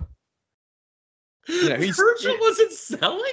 It was unairable? He's like, I just went toe-to-toe with the world champion. I shouldn't be sad for this guy. See, I wonder if that was the Lord Al. I wonder if the office told Lord Al to bury him. Send in the code red. Not everyone is a winner, much like Virgil. Terrific Terry Taylor, Lance Cassidy, who was Steve Armstrong, and Damian Demento all debuted during this period. I had no memory of Lance Cassidy in the WWF whatsoever. Not when he showed up, I did not know he was there. I never knew he was there. This is a complete blind spot to me. Terry Taylor is a weird one in the sense that they just bring him back against Jim Brunzell. It's like Jim Brunzell versus Terry Taylor for like 10 minutes on TV. Just, again, totally different style of match to what we would expect to see on TV in this type of role between two people who really have nothing, it's just Terry Taylor and Jim Brunzell randomly having a match. I feel like they could have actually done something with Terry Taylor, believe it or not, around this time. Demento absolutely just sucks balls. He's a terrible wrestler. He's a terrible character. And, a knee drop finish. What are we doing? Yeah, Taylor won that Brunzell match with a powerbomb. Yeah, a Liger bomb, no less. Yeah, that's right. I couldn't remember what kind of powerbomb it was. What an odd match. It feels like Taylor and Cassidy were signed solely to fuck with Smoky Mountain. Yeah, there's probably something to that. That's where they should have gone. I think Smoky Mountain had interested. Because at first, Taylor, I think, had sent feelers to WWF, and they're like, yeah, we're not going to fucking sign Terry Taylor. Then all of a sudden they did. So, yeah, it's weird. He's another one where they kind of mentioned he'd been in the promotion before, but there's just no discussion of the Red Rooster. They don't know why. Yeah, well, yeah, obviously. So, I was always sad. I can't remember if it was me that came up with this or if it was a friend of mine who was like, Rick Martel needed to be in a tag team. He should have brought in his personal Taylor, and it should have been Terry Taylor. Oh, there you go. Well, we talked about how Martel would have been better than IRS for DiBiase earlier in the year. Yeah, that's right. His personal Taylor. That would have just pissed Terry Taylor off. I kind of fucking hate Terry. To be honest, I kind of fucking hate Terry Taylor. I talked about this on our Wrestle War 91 review. For Top Rope Nation. It really kind of just grinds my gears going back and reading the newsletters in the time period how Dave and Wade were so aghast that Terry Taylor was putting over Dustin Rhodes. Terry Taylor should have fucking put over Dustin Rhodes in 1991. Terry Taylor was going to wrestle Max Moon at the Royal Rumble, and that didn't happen. Yeah, that's another one that's weird. It's like no memory of that whatsoever. That was on the books. I guess this had to have been only mentioned in the magazine. Yeah, it was absolutely in WWF magazine, but the match does not take place in both. Moon is in the Rumble. I think Taylor is too. I think they both. Yeah, they are. Okay. Somebody who does not make it to Royal Rumble 1993, somebody who I don't even think made it to a second day on the job, Jimmy Garvin did a dark segment in a suit and tie. And it was an interview where he predicted all the heels would win at Survivor Series. This pretty much bombed. Liam, please tell me you've seen this. Yes, I've seen this. Kyle. I am so okay. What you just said about Terry Taylor is how I feel about this asswipe Jimmy Garvin. I cannot stand Jim Garvin. Babyface Jimmy Garvin in 92 WCW. Yes. Give me a handgun. Freebird Garvin in WCW was one of Chad Repak's least favorite wrestlers of all time. Good man, Chad. Yeah. Good man, Chad. There was apparently a rumor. I got this from Scott Keith's blog, so take that with a grain of salt. That some people were thinking Garvin was going to be Doink, even though Matt Bourne was already working dark matches at this point. Yeah, I think that might be like one of those wrestling myths because they probably came in around the same time. I don't know, but I don't think that feels right to me. I feel like Matt Bourne, when he came in, I know that there was already kind of talk about him doing the clown gimmick because he'd kind of been around Lonnie Main and kind of had ideas about it himself anyway. So I think that this was already. I don't feel like that's right. Yeah. And thank God anyway, because Garvin just stinks on this segment. It's so bad. Just stinks. It is so awful. The crowd doesn't care about this man, and I don't blame them one bit. Gene Okerlund seemed pretty disgusted. Gene Okerlund's had no time for this guy, and it just said, if there was any indication that Vince still had something about him, it's the fact that he said no to Jimmy Garvin. He signed Damien Demento and thought Jimmy Garvin sucked too much, and we can't. At this point in time in his company, when he needs to rebuild, no, you're not having Jimmy Garvin. Yeah. A couple debuts that we're gonna kind of table the conversation until next time. The Steiners are on TV. There's a primetime wrestling interview with them in December, and then Doink the Clown, which is Matt Bourne, but not really doing enough to justify a conversation here. We'll get into both in part 1 of 93. Liam, anything you want to say real quick about these?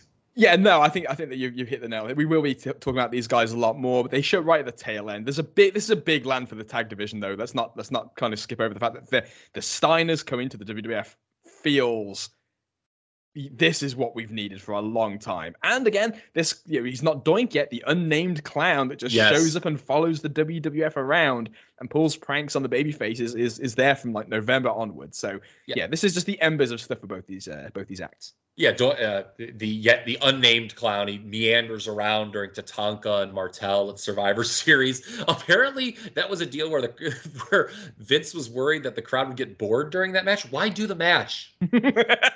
If you have to send an unnamed clown out to distract people, maybe the problem is the match. But yeah, the clown becomes a regular on television. But we'll have a discussion with him next episode. Junichiro Tenryu and that youngster, Carlos Colon, are going to be in the Royal Rumble. Why? I don't know. Why? SWS was done, man. There was no need for this. I guess the roster was pretty weak, and they'd see probably political favors. Yeah, well, yeah. I mean, when you cut down to brass tacks, it's a political deal. There is a lack of depth, and I mean, when you just look at the lineup in that Royal Rumble, and you see some of the people that are in there, including Damien Demento, yeah, they probably needed some help. But you talk about reaching out to other promotions. I got so excited my voice cracked there for a second. Hell freezes over, Liam O'Rourke, in the final weeks of 1992 because Jerry the King Lawler comes to the World Wrestling Federation. God. Shocking as it was at the time, it was kind of foreshadowed by the, quote, working arrangements with the Memphis Territory, USWA, and WWE that began months earlier. This is humorous. Lawler and Jeff Jarrett had actually done an appearance at a Memphis WWF house show earlier in 92, and Jarrett challenges Bret Hart for the IC title at the next Memphis show, and Bret Hart accepts. Well, that show had to be canceled due to poor ticket sales. Can't make it up. Sorry, Jeff. So I don't really know if that's like I feel we're maybe it says something on Jeff Jarrett more, but I feel we're kind of underselling this deal with Lawler. But this was really stunning that Jerry Lawler, given his history with the WWF, the things he'd said about Titan, the Harley Race lawsuit where Race couldn't be promoted as the king when WWF ran Memphis. This was a big deal, even though he kind of comes in just an announcing role. Yeah, he replaces Perfect on Primetime when he goes babyface. And this promotion just feels fucking wild with all these new faces and these manic changes going on all at the same time.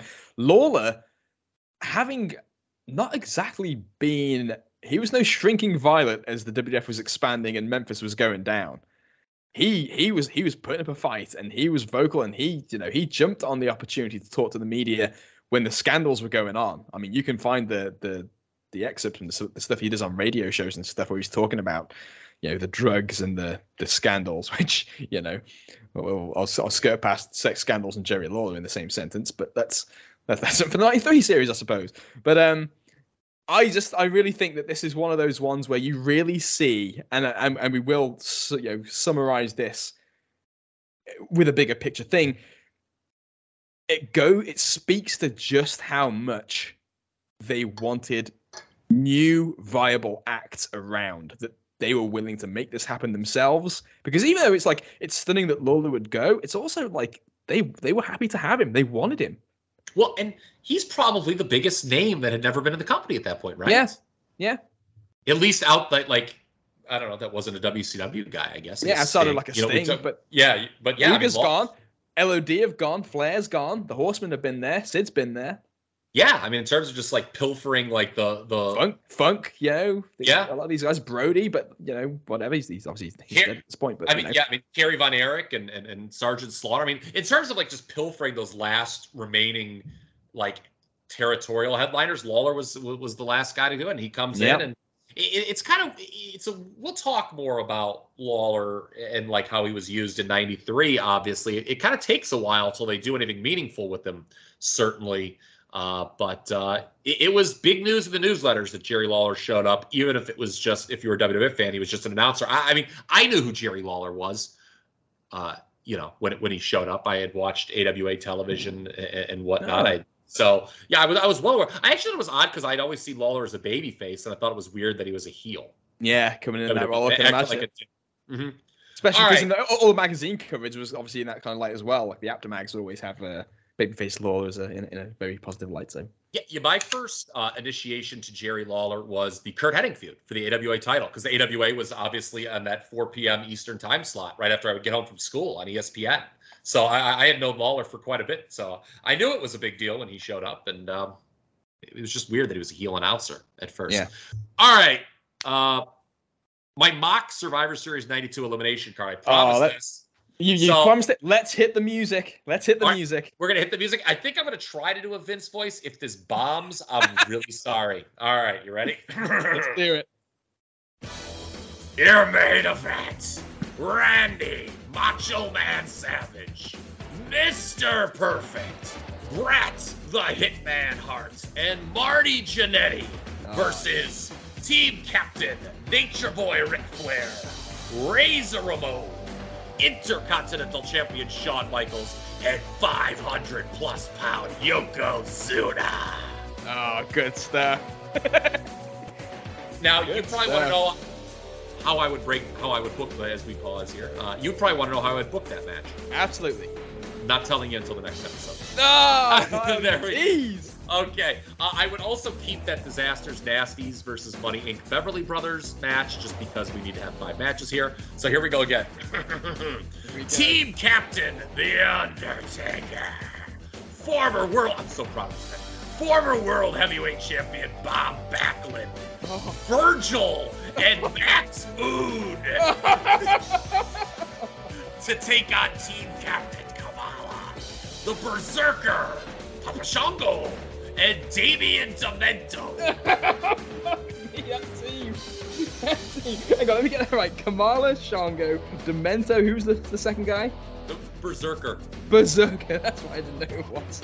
Jesus Christ, that's your team. I just love the idea that they the Undertaker back with Virgil and Max Moon. At one point, I said, "Fuck it, let's just make this weird." Yeah, I love it. Okay. Team Captain, the Big Boss Man, Nailz Matador, and High Energy oppose Team Captain, the former convict, Nailz, Bam Bam Bigelow, and the Head Shrinkers. Yep, okay, good. Like that one a lot. Putting the heels over on that one. Yeah. And then you're talking about scraping the bottom of the Pat Patterson barrel, baby. Here you go. We haven't had it already with the Kamala team. Team Captain Tatanka joins forces with Crush, Hacksaw Jim Duggan, and Lance Cassidy to take on Team Captain Rick Martel, Terrific Terry Taylor, the Repo Man, and Skinner. Oh, Skinner's still around. Job into all and sundry at this point, Skinner. So you see why maybe depth was an issue. I don't know how that car. I really like the main event match there. And again, I'm going to break down. To be fair, you might have actually been able to do just that as the only elimination match on the show, and you could have done some of the gimmick matches underneath. But again, I'm going to talk about in part 1 of 93 why I would have done that. I'll let you know part of the reason. Remember we talked about, okay, should Savage have picked Bret? That would have been the best thing for Bret. Well, here you get the best of both worlds. You get the hotshot Mr. Perfect, and Bret's part of it. Yeah. So I think it works there. Yeah, I like that a lot. But the rest of the card, Liam? The rest of the card is going to struggle, I'm not going to lie. Yeah. But I mean, I'm still in awe of the Kamala team. I think that you thought that Taylor, Repo, and Skinner on the same team was going. I mean, that is hideous. That's absolutely a hideous team. And to be honest, all these heel teams look like that awful team from Survivor Series 91 that everybody knows and loves. But like, I can't really say that this would have been worse. I do like the strength of the main event a great deal. I do think, I mean, to be honest, outside of like, Jesus Christ, take a Bob, Virgil, and Moon. I was trying to move it together, like, because it was tough, man. Like, because you have to think of like who's going to survive. It's hard. The baby faces would have won in the Undertaker match, obviously. Undertaker and Backlund can survive. In the Boss Man Nailz team match, I had Bigelow and the Head Shrinkers surviving. I actually did the week double DQ with Boss Man and Nailz. Yes. And then the Tatanka Martel. I made the Martel team so weak because they were gonna fucking lose, obviously. And I think maybe I gave the token elimination on Lance Cassidy, but Tatanka, Crush, and Duggan all get to survive. Maybe Duggan could get disqualified for the 2x4, as he always does. Yes, yeah. But Tatanka and Crash all team up. But so I don't know, man. I wasn't necessarily trying to make like an awesome card. I was trying to think of what they maybe could have done, and then like I was just like, what if I just made these teams preposterous? Well, this is it. Like when you actually look at what's going on in the company, though, I mean, what you've done there is you've split the three things that even resemble programs that they've got going. Take a Kamala, which is, as we've talked about, these things are on fumes anyway, so it's tough going. Take a Kamala, Bossman Nailz. Take a Kamala, Bossman Nailz, Tatanka Martel, and then just like fill the rest in around it in such a way where you could actually, again, like we said, come out of this with something. Nailz, Bigelow and the Head Shrinkers need some steam, so give them that. Nailz needs to be protected to a degree, do that. Taker can get his way on Kamala, and the rest of those heels can just go in the bin because they're terrible. But then, and again, like the heel side is struggling with depth anyway, so bad that like they're just gonna get pillared in these matches. Yeah, and the thing is, I mentioned earlier in the show that you could have done an elimination match where Undertaker and Boss Man were on one side and Kamala and Nailz were on the other. I tried doing that, but the problem is then you merge two of the top feuds together. You got nothing else. I then had to break up my main event where like Bret was a captain and Shawn Michaels was a captain, and it was like I think I had like Shawn Michaels, Papa Shango, and the Head Shrinkers against Bret Hart, Marty Jannetty, and High Energy. So the thing I like about the main event that you've got there is that doesn't have to come off. Because the thing is, let's be honest, most of the time in Survivor Series, the reason why these elimination matches are being lamented is, you can just put anything on pay-per-view, as Meltzer had said there in the analysis. It's because they really did just take feuds that were kind of on their last legs, like Hogan and Earthquake in 90, for example. Yeah. Or, LOD Demolition. And they just like put them in these lazy matches where it basically just feels like a glorified house show. But the reason I like that main event is because there's a lot of new stuff going on all at the same time. Yes. Everybody feels relevant. It feels like that match, there are so many guys in that match who you would actually want to see what's going to happen in this match. And the main event's what sells anyway. Mm-hmm. Yeah, so that main event was Macho Man, Perfect, Bret Hart, and Marty Jannetty against Ric Flair, Razor Ramon, Shawn Michaels, and Yokozuna. But so there you go. Just thought that would be fun to do. I liked it. That was fun. That was a good effort. Hopefully it wasn't a waste of time. What was a waste of time was these new rules and supposed new product direction that the newsletters talked about with the WWF in the fall of 1992. This was printed in the Observer. So apparently this was a directive from Ray Stevens, who thought the product was going too far in the fantasy direction. Stevens had been brought in by Pat Patterson when Patterson returned to the company. And there was a feeling they needed to swing back in the other direction for the good of the product. So this is what apparently everyone was told behind the scenes, and this was reported in the newsletters. 1, the matches will be worked realistically with an emphasis on holds. 2, all the action is to stay inside the ring, outside of main eventers. 3, yelling at the crowd for cheap heat is to be avoided. 4, managers are not supposed to be involved in the match unless specifically involved in the finish. In fact, they have been instructed to sit in a chair at ringside and stay there. What the fuck is this all about? So along with this so I don't think you really noticed any of this at all on television. No. But on television, they do introduce Sergeant Slaughter as this new troubleshooter or some bullshit title. This was kind of a result of, Razor Ramon cheating to help Ric Flair win the title. Yeah. But then, Bret wins the title, and that's kind of like avenged, like justice has been served. And like this just goes nowhere. Yeah, and no one complains when it goes. This isn't something that people are like, oh, what would they have done? No one cares. Like Slaughter studying Martel match, just like watching the heels to make sure they don't do anything wrong. Who cares? Yeah, he didn't even do I thought for sure in that match with Martel was going to keep the Boston Crab on too long, and Slaughter was going to reverse it and give the win to the jobber, but they didn't even do that. Nah, nothing. So how long did this last? Like, when did they stop referring to Sergeant Slaughter as the troubleshooter? I don't even remember it at all in '93. Yeah, so I mean, it must have lasted just a couple of weeks. My opinion here, Liam, it's funny that when the business turned around some 3+ years later, it was basically because of new concepts, not reverting back to old ones like the ones Stevens is directing here. Something to keep in mind: Cult of Cornette. Yes, very much so. I wholeheartedly agree.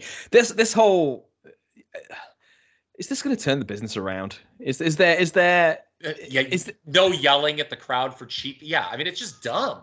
Yeah, the managers must sit in a chair.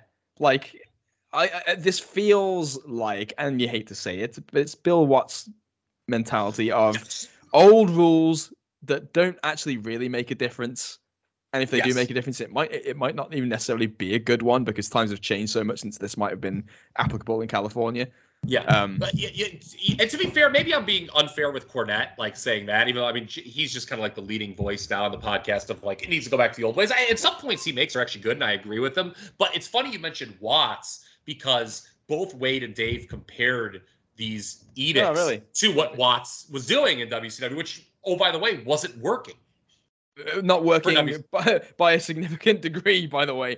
I got a question for you here, actually, about that. When you mentioned about old concepts and new concepts, I wanted to ask you, at this time as a fan, against the backdrop of, again, you talking to your friends and it being not as socially acceptable to be a WWF fan anymore, or go to Survivor Series. It's not as big a topic of discussion in Homeroom anymore.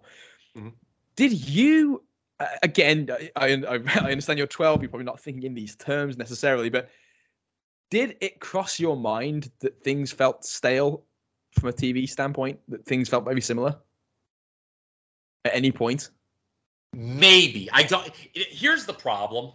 I can't answer that question honestly anymore. Yeah. Because I know what's coming now. And I know I know that we're about to see the biggest change to WWF television since 1986. And this was the only WWF, I started watching literally as the syndication flipped to Superstars and Challenge. I never watched it when it was Championship Wrestling. So I only knew Superstars and Challenge. And I only knew the format I had always seen. And obviously, when you watch with the benefit of hindsight, it was completely outdated in 1992 and they needed to make a massive change. All I remember, in terms of things maybe being outdated, I remember with my brother, I would watch TV and we were in that mode where we would make fun of the shitty baby faces. Like Max Boone or Lance Cassidy or back. This guy's a dork, or I don't know what kind of words we used. I probably was cursing up a storm already by that point in my life. But I know that there was a lot of uncool. I felt there was uncool baby faces around this period. But as far as the TV format being stale, I can't honestly answer that because I'm so blinded by what I know, and that it was a lot obviously stale, and there's such a massive change coming in the first month of '93. I guess, so to that point, I guess this will be something that we can tie into, but just as I guess maybe a teaser for what's coming. When the change happens, is it striking to you? I guess is what I'm getting at. Yes, it is. I actually, it was so striking when I would see the clips of Raw that I demanded a second TV a cable TV in our house. Okay, that's like I wanted to watch. Okay. I felt like I was, and that's something maybe we could touch on. But like I felt like I was missing something. It seemed very cool, very different. There were specifics we'll get into. Yeah. But yeah, I mean, it might have just because I really love wrestling and I thought I was just missing stuff and wanted to watch it. And I was like, Mom and Dad, it's 1993. Why do we not have a second cable television in this house?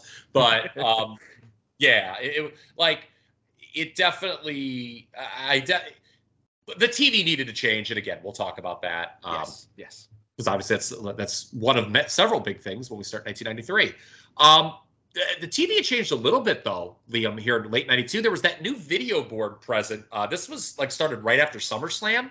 Yeah. Where you would see the guys I don't know, logo, I guess for a better term, when they'd come out. Yeah. It was it's a multi-screen. That was a kind of a big deal. There was also a new announcer on the shows as well. Yes, Joe Aiello, I believe, from as a face that absolutely nobody really knows this guy. Like, he's just there for a very brief period of time. I actually watched not just the video montage of this period of time, but some of the TV shows themselves. They never really mention him by name very often. I had to look it up, and it never, even on History WWE, it doesn't say his name. I think they called him Joe Blevins on television or something. Oh, okay. But I didn't want to go back and find an interview. I was like, dude, it's not that fucking big a deal. It's really not important. But he's everywhere though during this period of time. He's doing a lot of the podium interviews. Yeah, I wonder if they were trying to cut Gene's pay or something like that. I don't know. But let's conclude here. I guess there's one last thing to talk about. This is something you wanted to talk about a lot. Mm-hmm. Just how different this promotion feels compared to the end of 1991. Yeah, and this is going to be the main takeaway of the show, so it makes sense to leave it here. The departures and the sheer amount of new blood coming in, Bret's champion. You compare this to the end of 1991, start of 92, and like you said earlier, there may not have been a year in the history of this company where it looks so completely different at the end than it did at the start. But even if you just go to pre-SummerSlam, and that horrible period of time we were talking about where the booking was just rotten, and this is the era of Beverly's LOD. I'm talking here with Mountie versus Slaughter, Repo versus Bulldog, and these terrible promos that are just completely outdated and feel like this company needs new blood. It needs a shake-up. Something needs to happen here. This feels like a different promotion from 6 months ago, let alone 1 year ago. And even just pre-SummerSlam, the amount of changes and the feel of these shows, there has been seriously more evolution and turnover in the roster in 3 months than the previous 3 years we've talked about combined. At least it feels that way. And the reason why I think that's a really interesting note is because one bleeds to the other. Obviously, business is dipping after WrestleMania 8 as we kind of put a bow on 1992 as a year here. And I find it interesting that after Mania 8 and that wretched period, right up until they turn SummerSlam into the show you thought you'd never see, and they go this different direction with Warrior Savage, Bret, Bulldog, and then obviously the chaos that follows for the rest of 1992, I feel like there is a point. There is a point, and it feels like it starts right before SummerSlam, and the result of it is what we're seeing now, where there is just a gigantic change in the promotion. And it may be the return of Patterson, just saying this, we need to fucking shake things up. It might be Vince, business just continuing to go down to the point where Vince just knows himself. We need to turf out the Mounties and the Repo Men and the guys like this who have been around for a long time and are no longer really fulfilling their purpose. And we need some new people, some new ideas, some fresh, characters, some fresh angles, a different way of doing things, because this isn't working. And of course, the irony is that maybe nothing was going to work. But the biggest change of all, not just the fact that Hogan's not around, the change to Bret and all that, but from a presentation perspective, also going is primetime wrestling. Yes. Because the final show of the year sees Gorilla Monsoon with his construction pals. Bob Backlund wasn't among them, which seems like a missed opportunity. Tearing down the set as we prepare for the next evolution of WWF television, which will be Monday Night Raw. Yes, and I think that is a great place to stop, because changes will not halt as we start 1993. each of, well, we're going to break down 1993 into 4 parts. I've already got that kind of set up how I want to do it. Super. And yeah, in part 1, the biggest, most significant change to WWF television ever. Certainly was at the time the biggest in 6 years. I mean, WWF television had been stale for 6 years. They had made some minor changes to primetime. Actually, some significant changes to primetime, but they didn't do anything. But yeah, Monday Night Raw begins in 1993. And oh, by the way, you know who comes back. So we oh boy, is that going to be a big episode. I know. The plan is to cover the first 3 months of the year. We will not talk about WrestleMania, what actually happens at WrestleMania 9. We'll talk about the build to WrestleMania 9, and considering where WrestleMania 9 generally ranks in most people's pantheons of WrestleManias, we will attempt to rebook that show for all of you. And there is I've already got all the names down, Liam, a massive coming and going section. Oh my God, I can imagine. I mean, yeah, because as Hogan leaves, we say, we bid adieu to, the flagship performer of, the other big national promotion, the guy who had come to Titan for about a little over a year. And he says goodbye. I think we all know who that is. It's Ric Flair. Yes. So, well, I guess we should bid the people adieu now, Leo. We should bid the people adieu. Ladies and gentlemen, thank you very much for joining us for this entire Odyssey. Not just this episode, obviously, clocking in over 3 hours.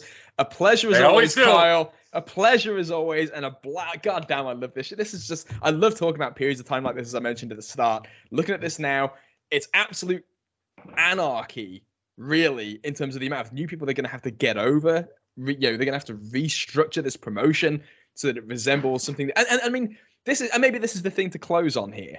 Not just that final note, but it's interesting how we talk about Bret, because Bret's the future here when it comes to 1993 in the first 3 months as the world champion. So I really feel like there is something, and this will set the scene, when you see Bret do those promos and you kind of know that what Vince wants is a new Hogan. And of course, that becomes very much a theme in 1993, is wanting Hulk Hogan or a facsimile of Hulk Hogan. Yeah.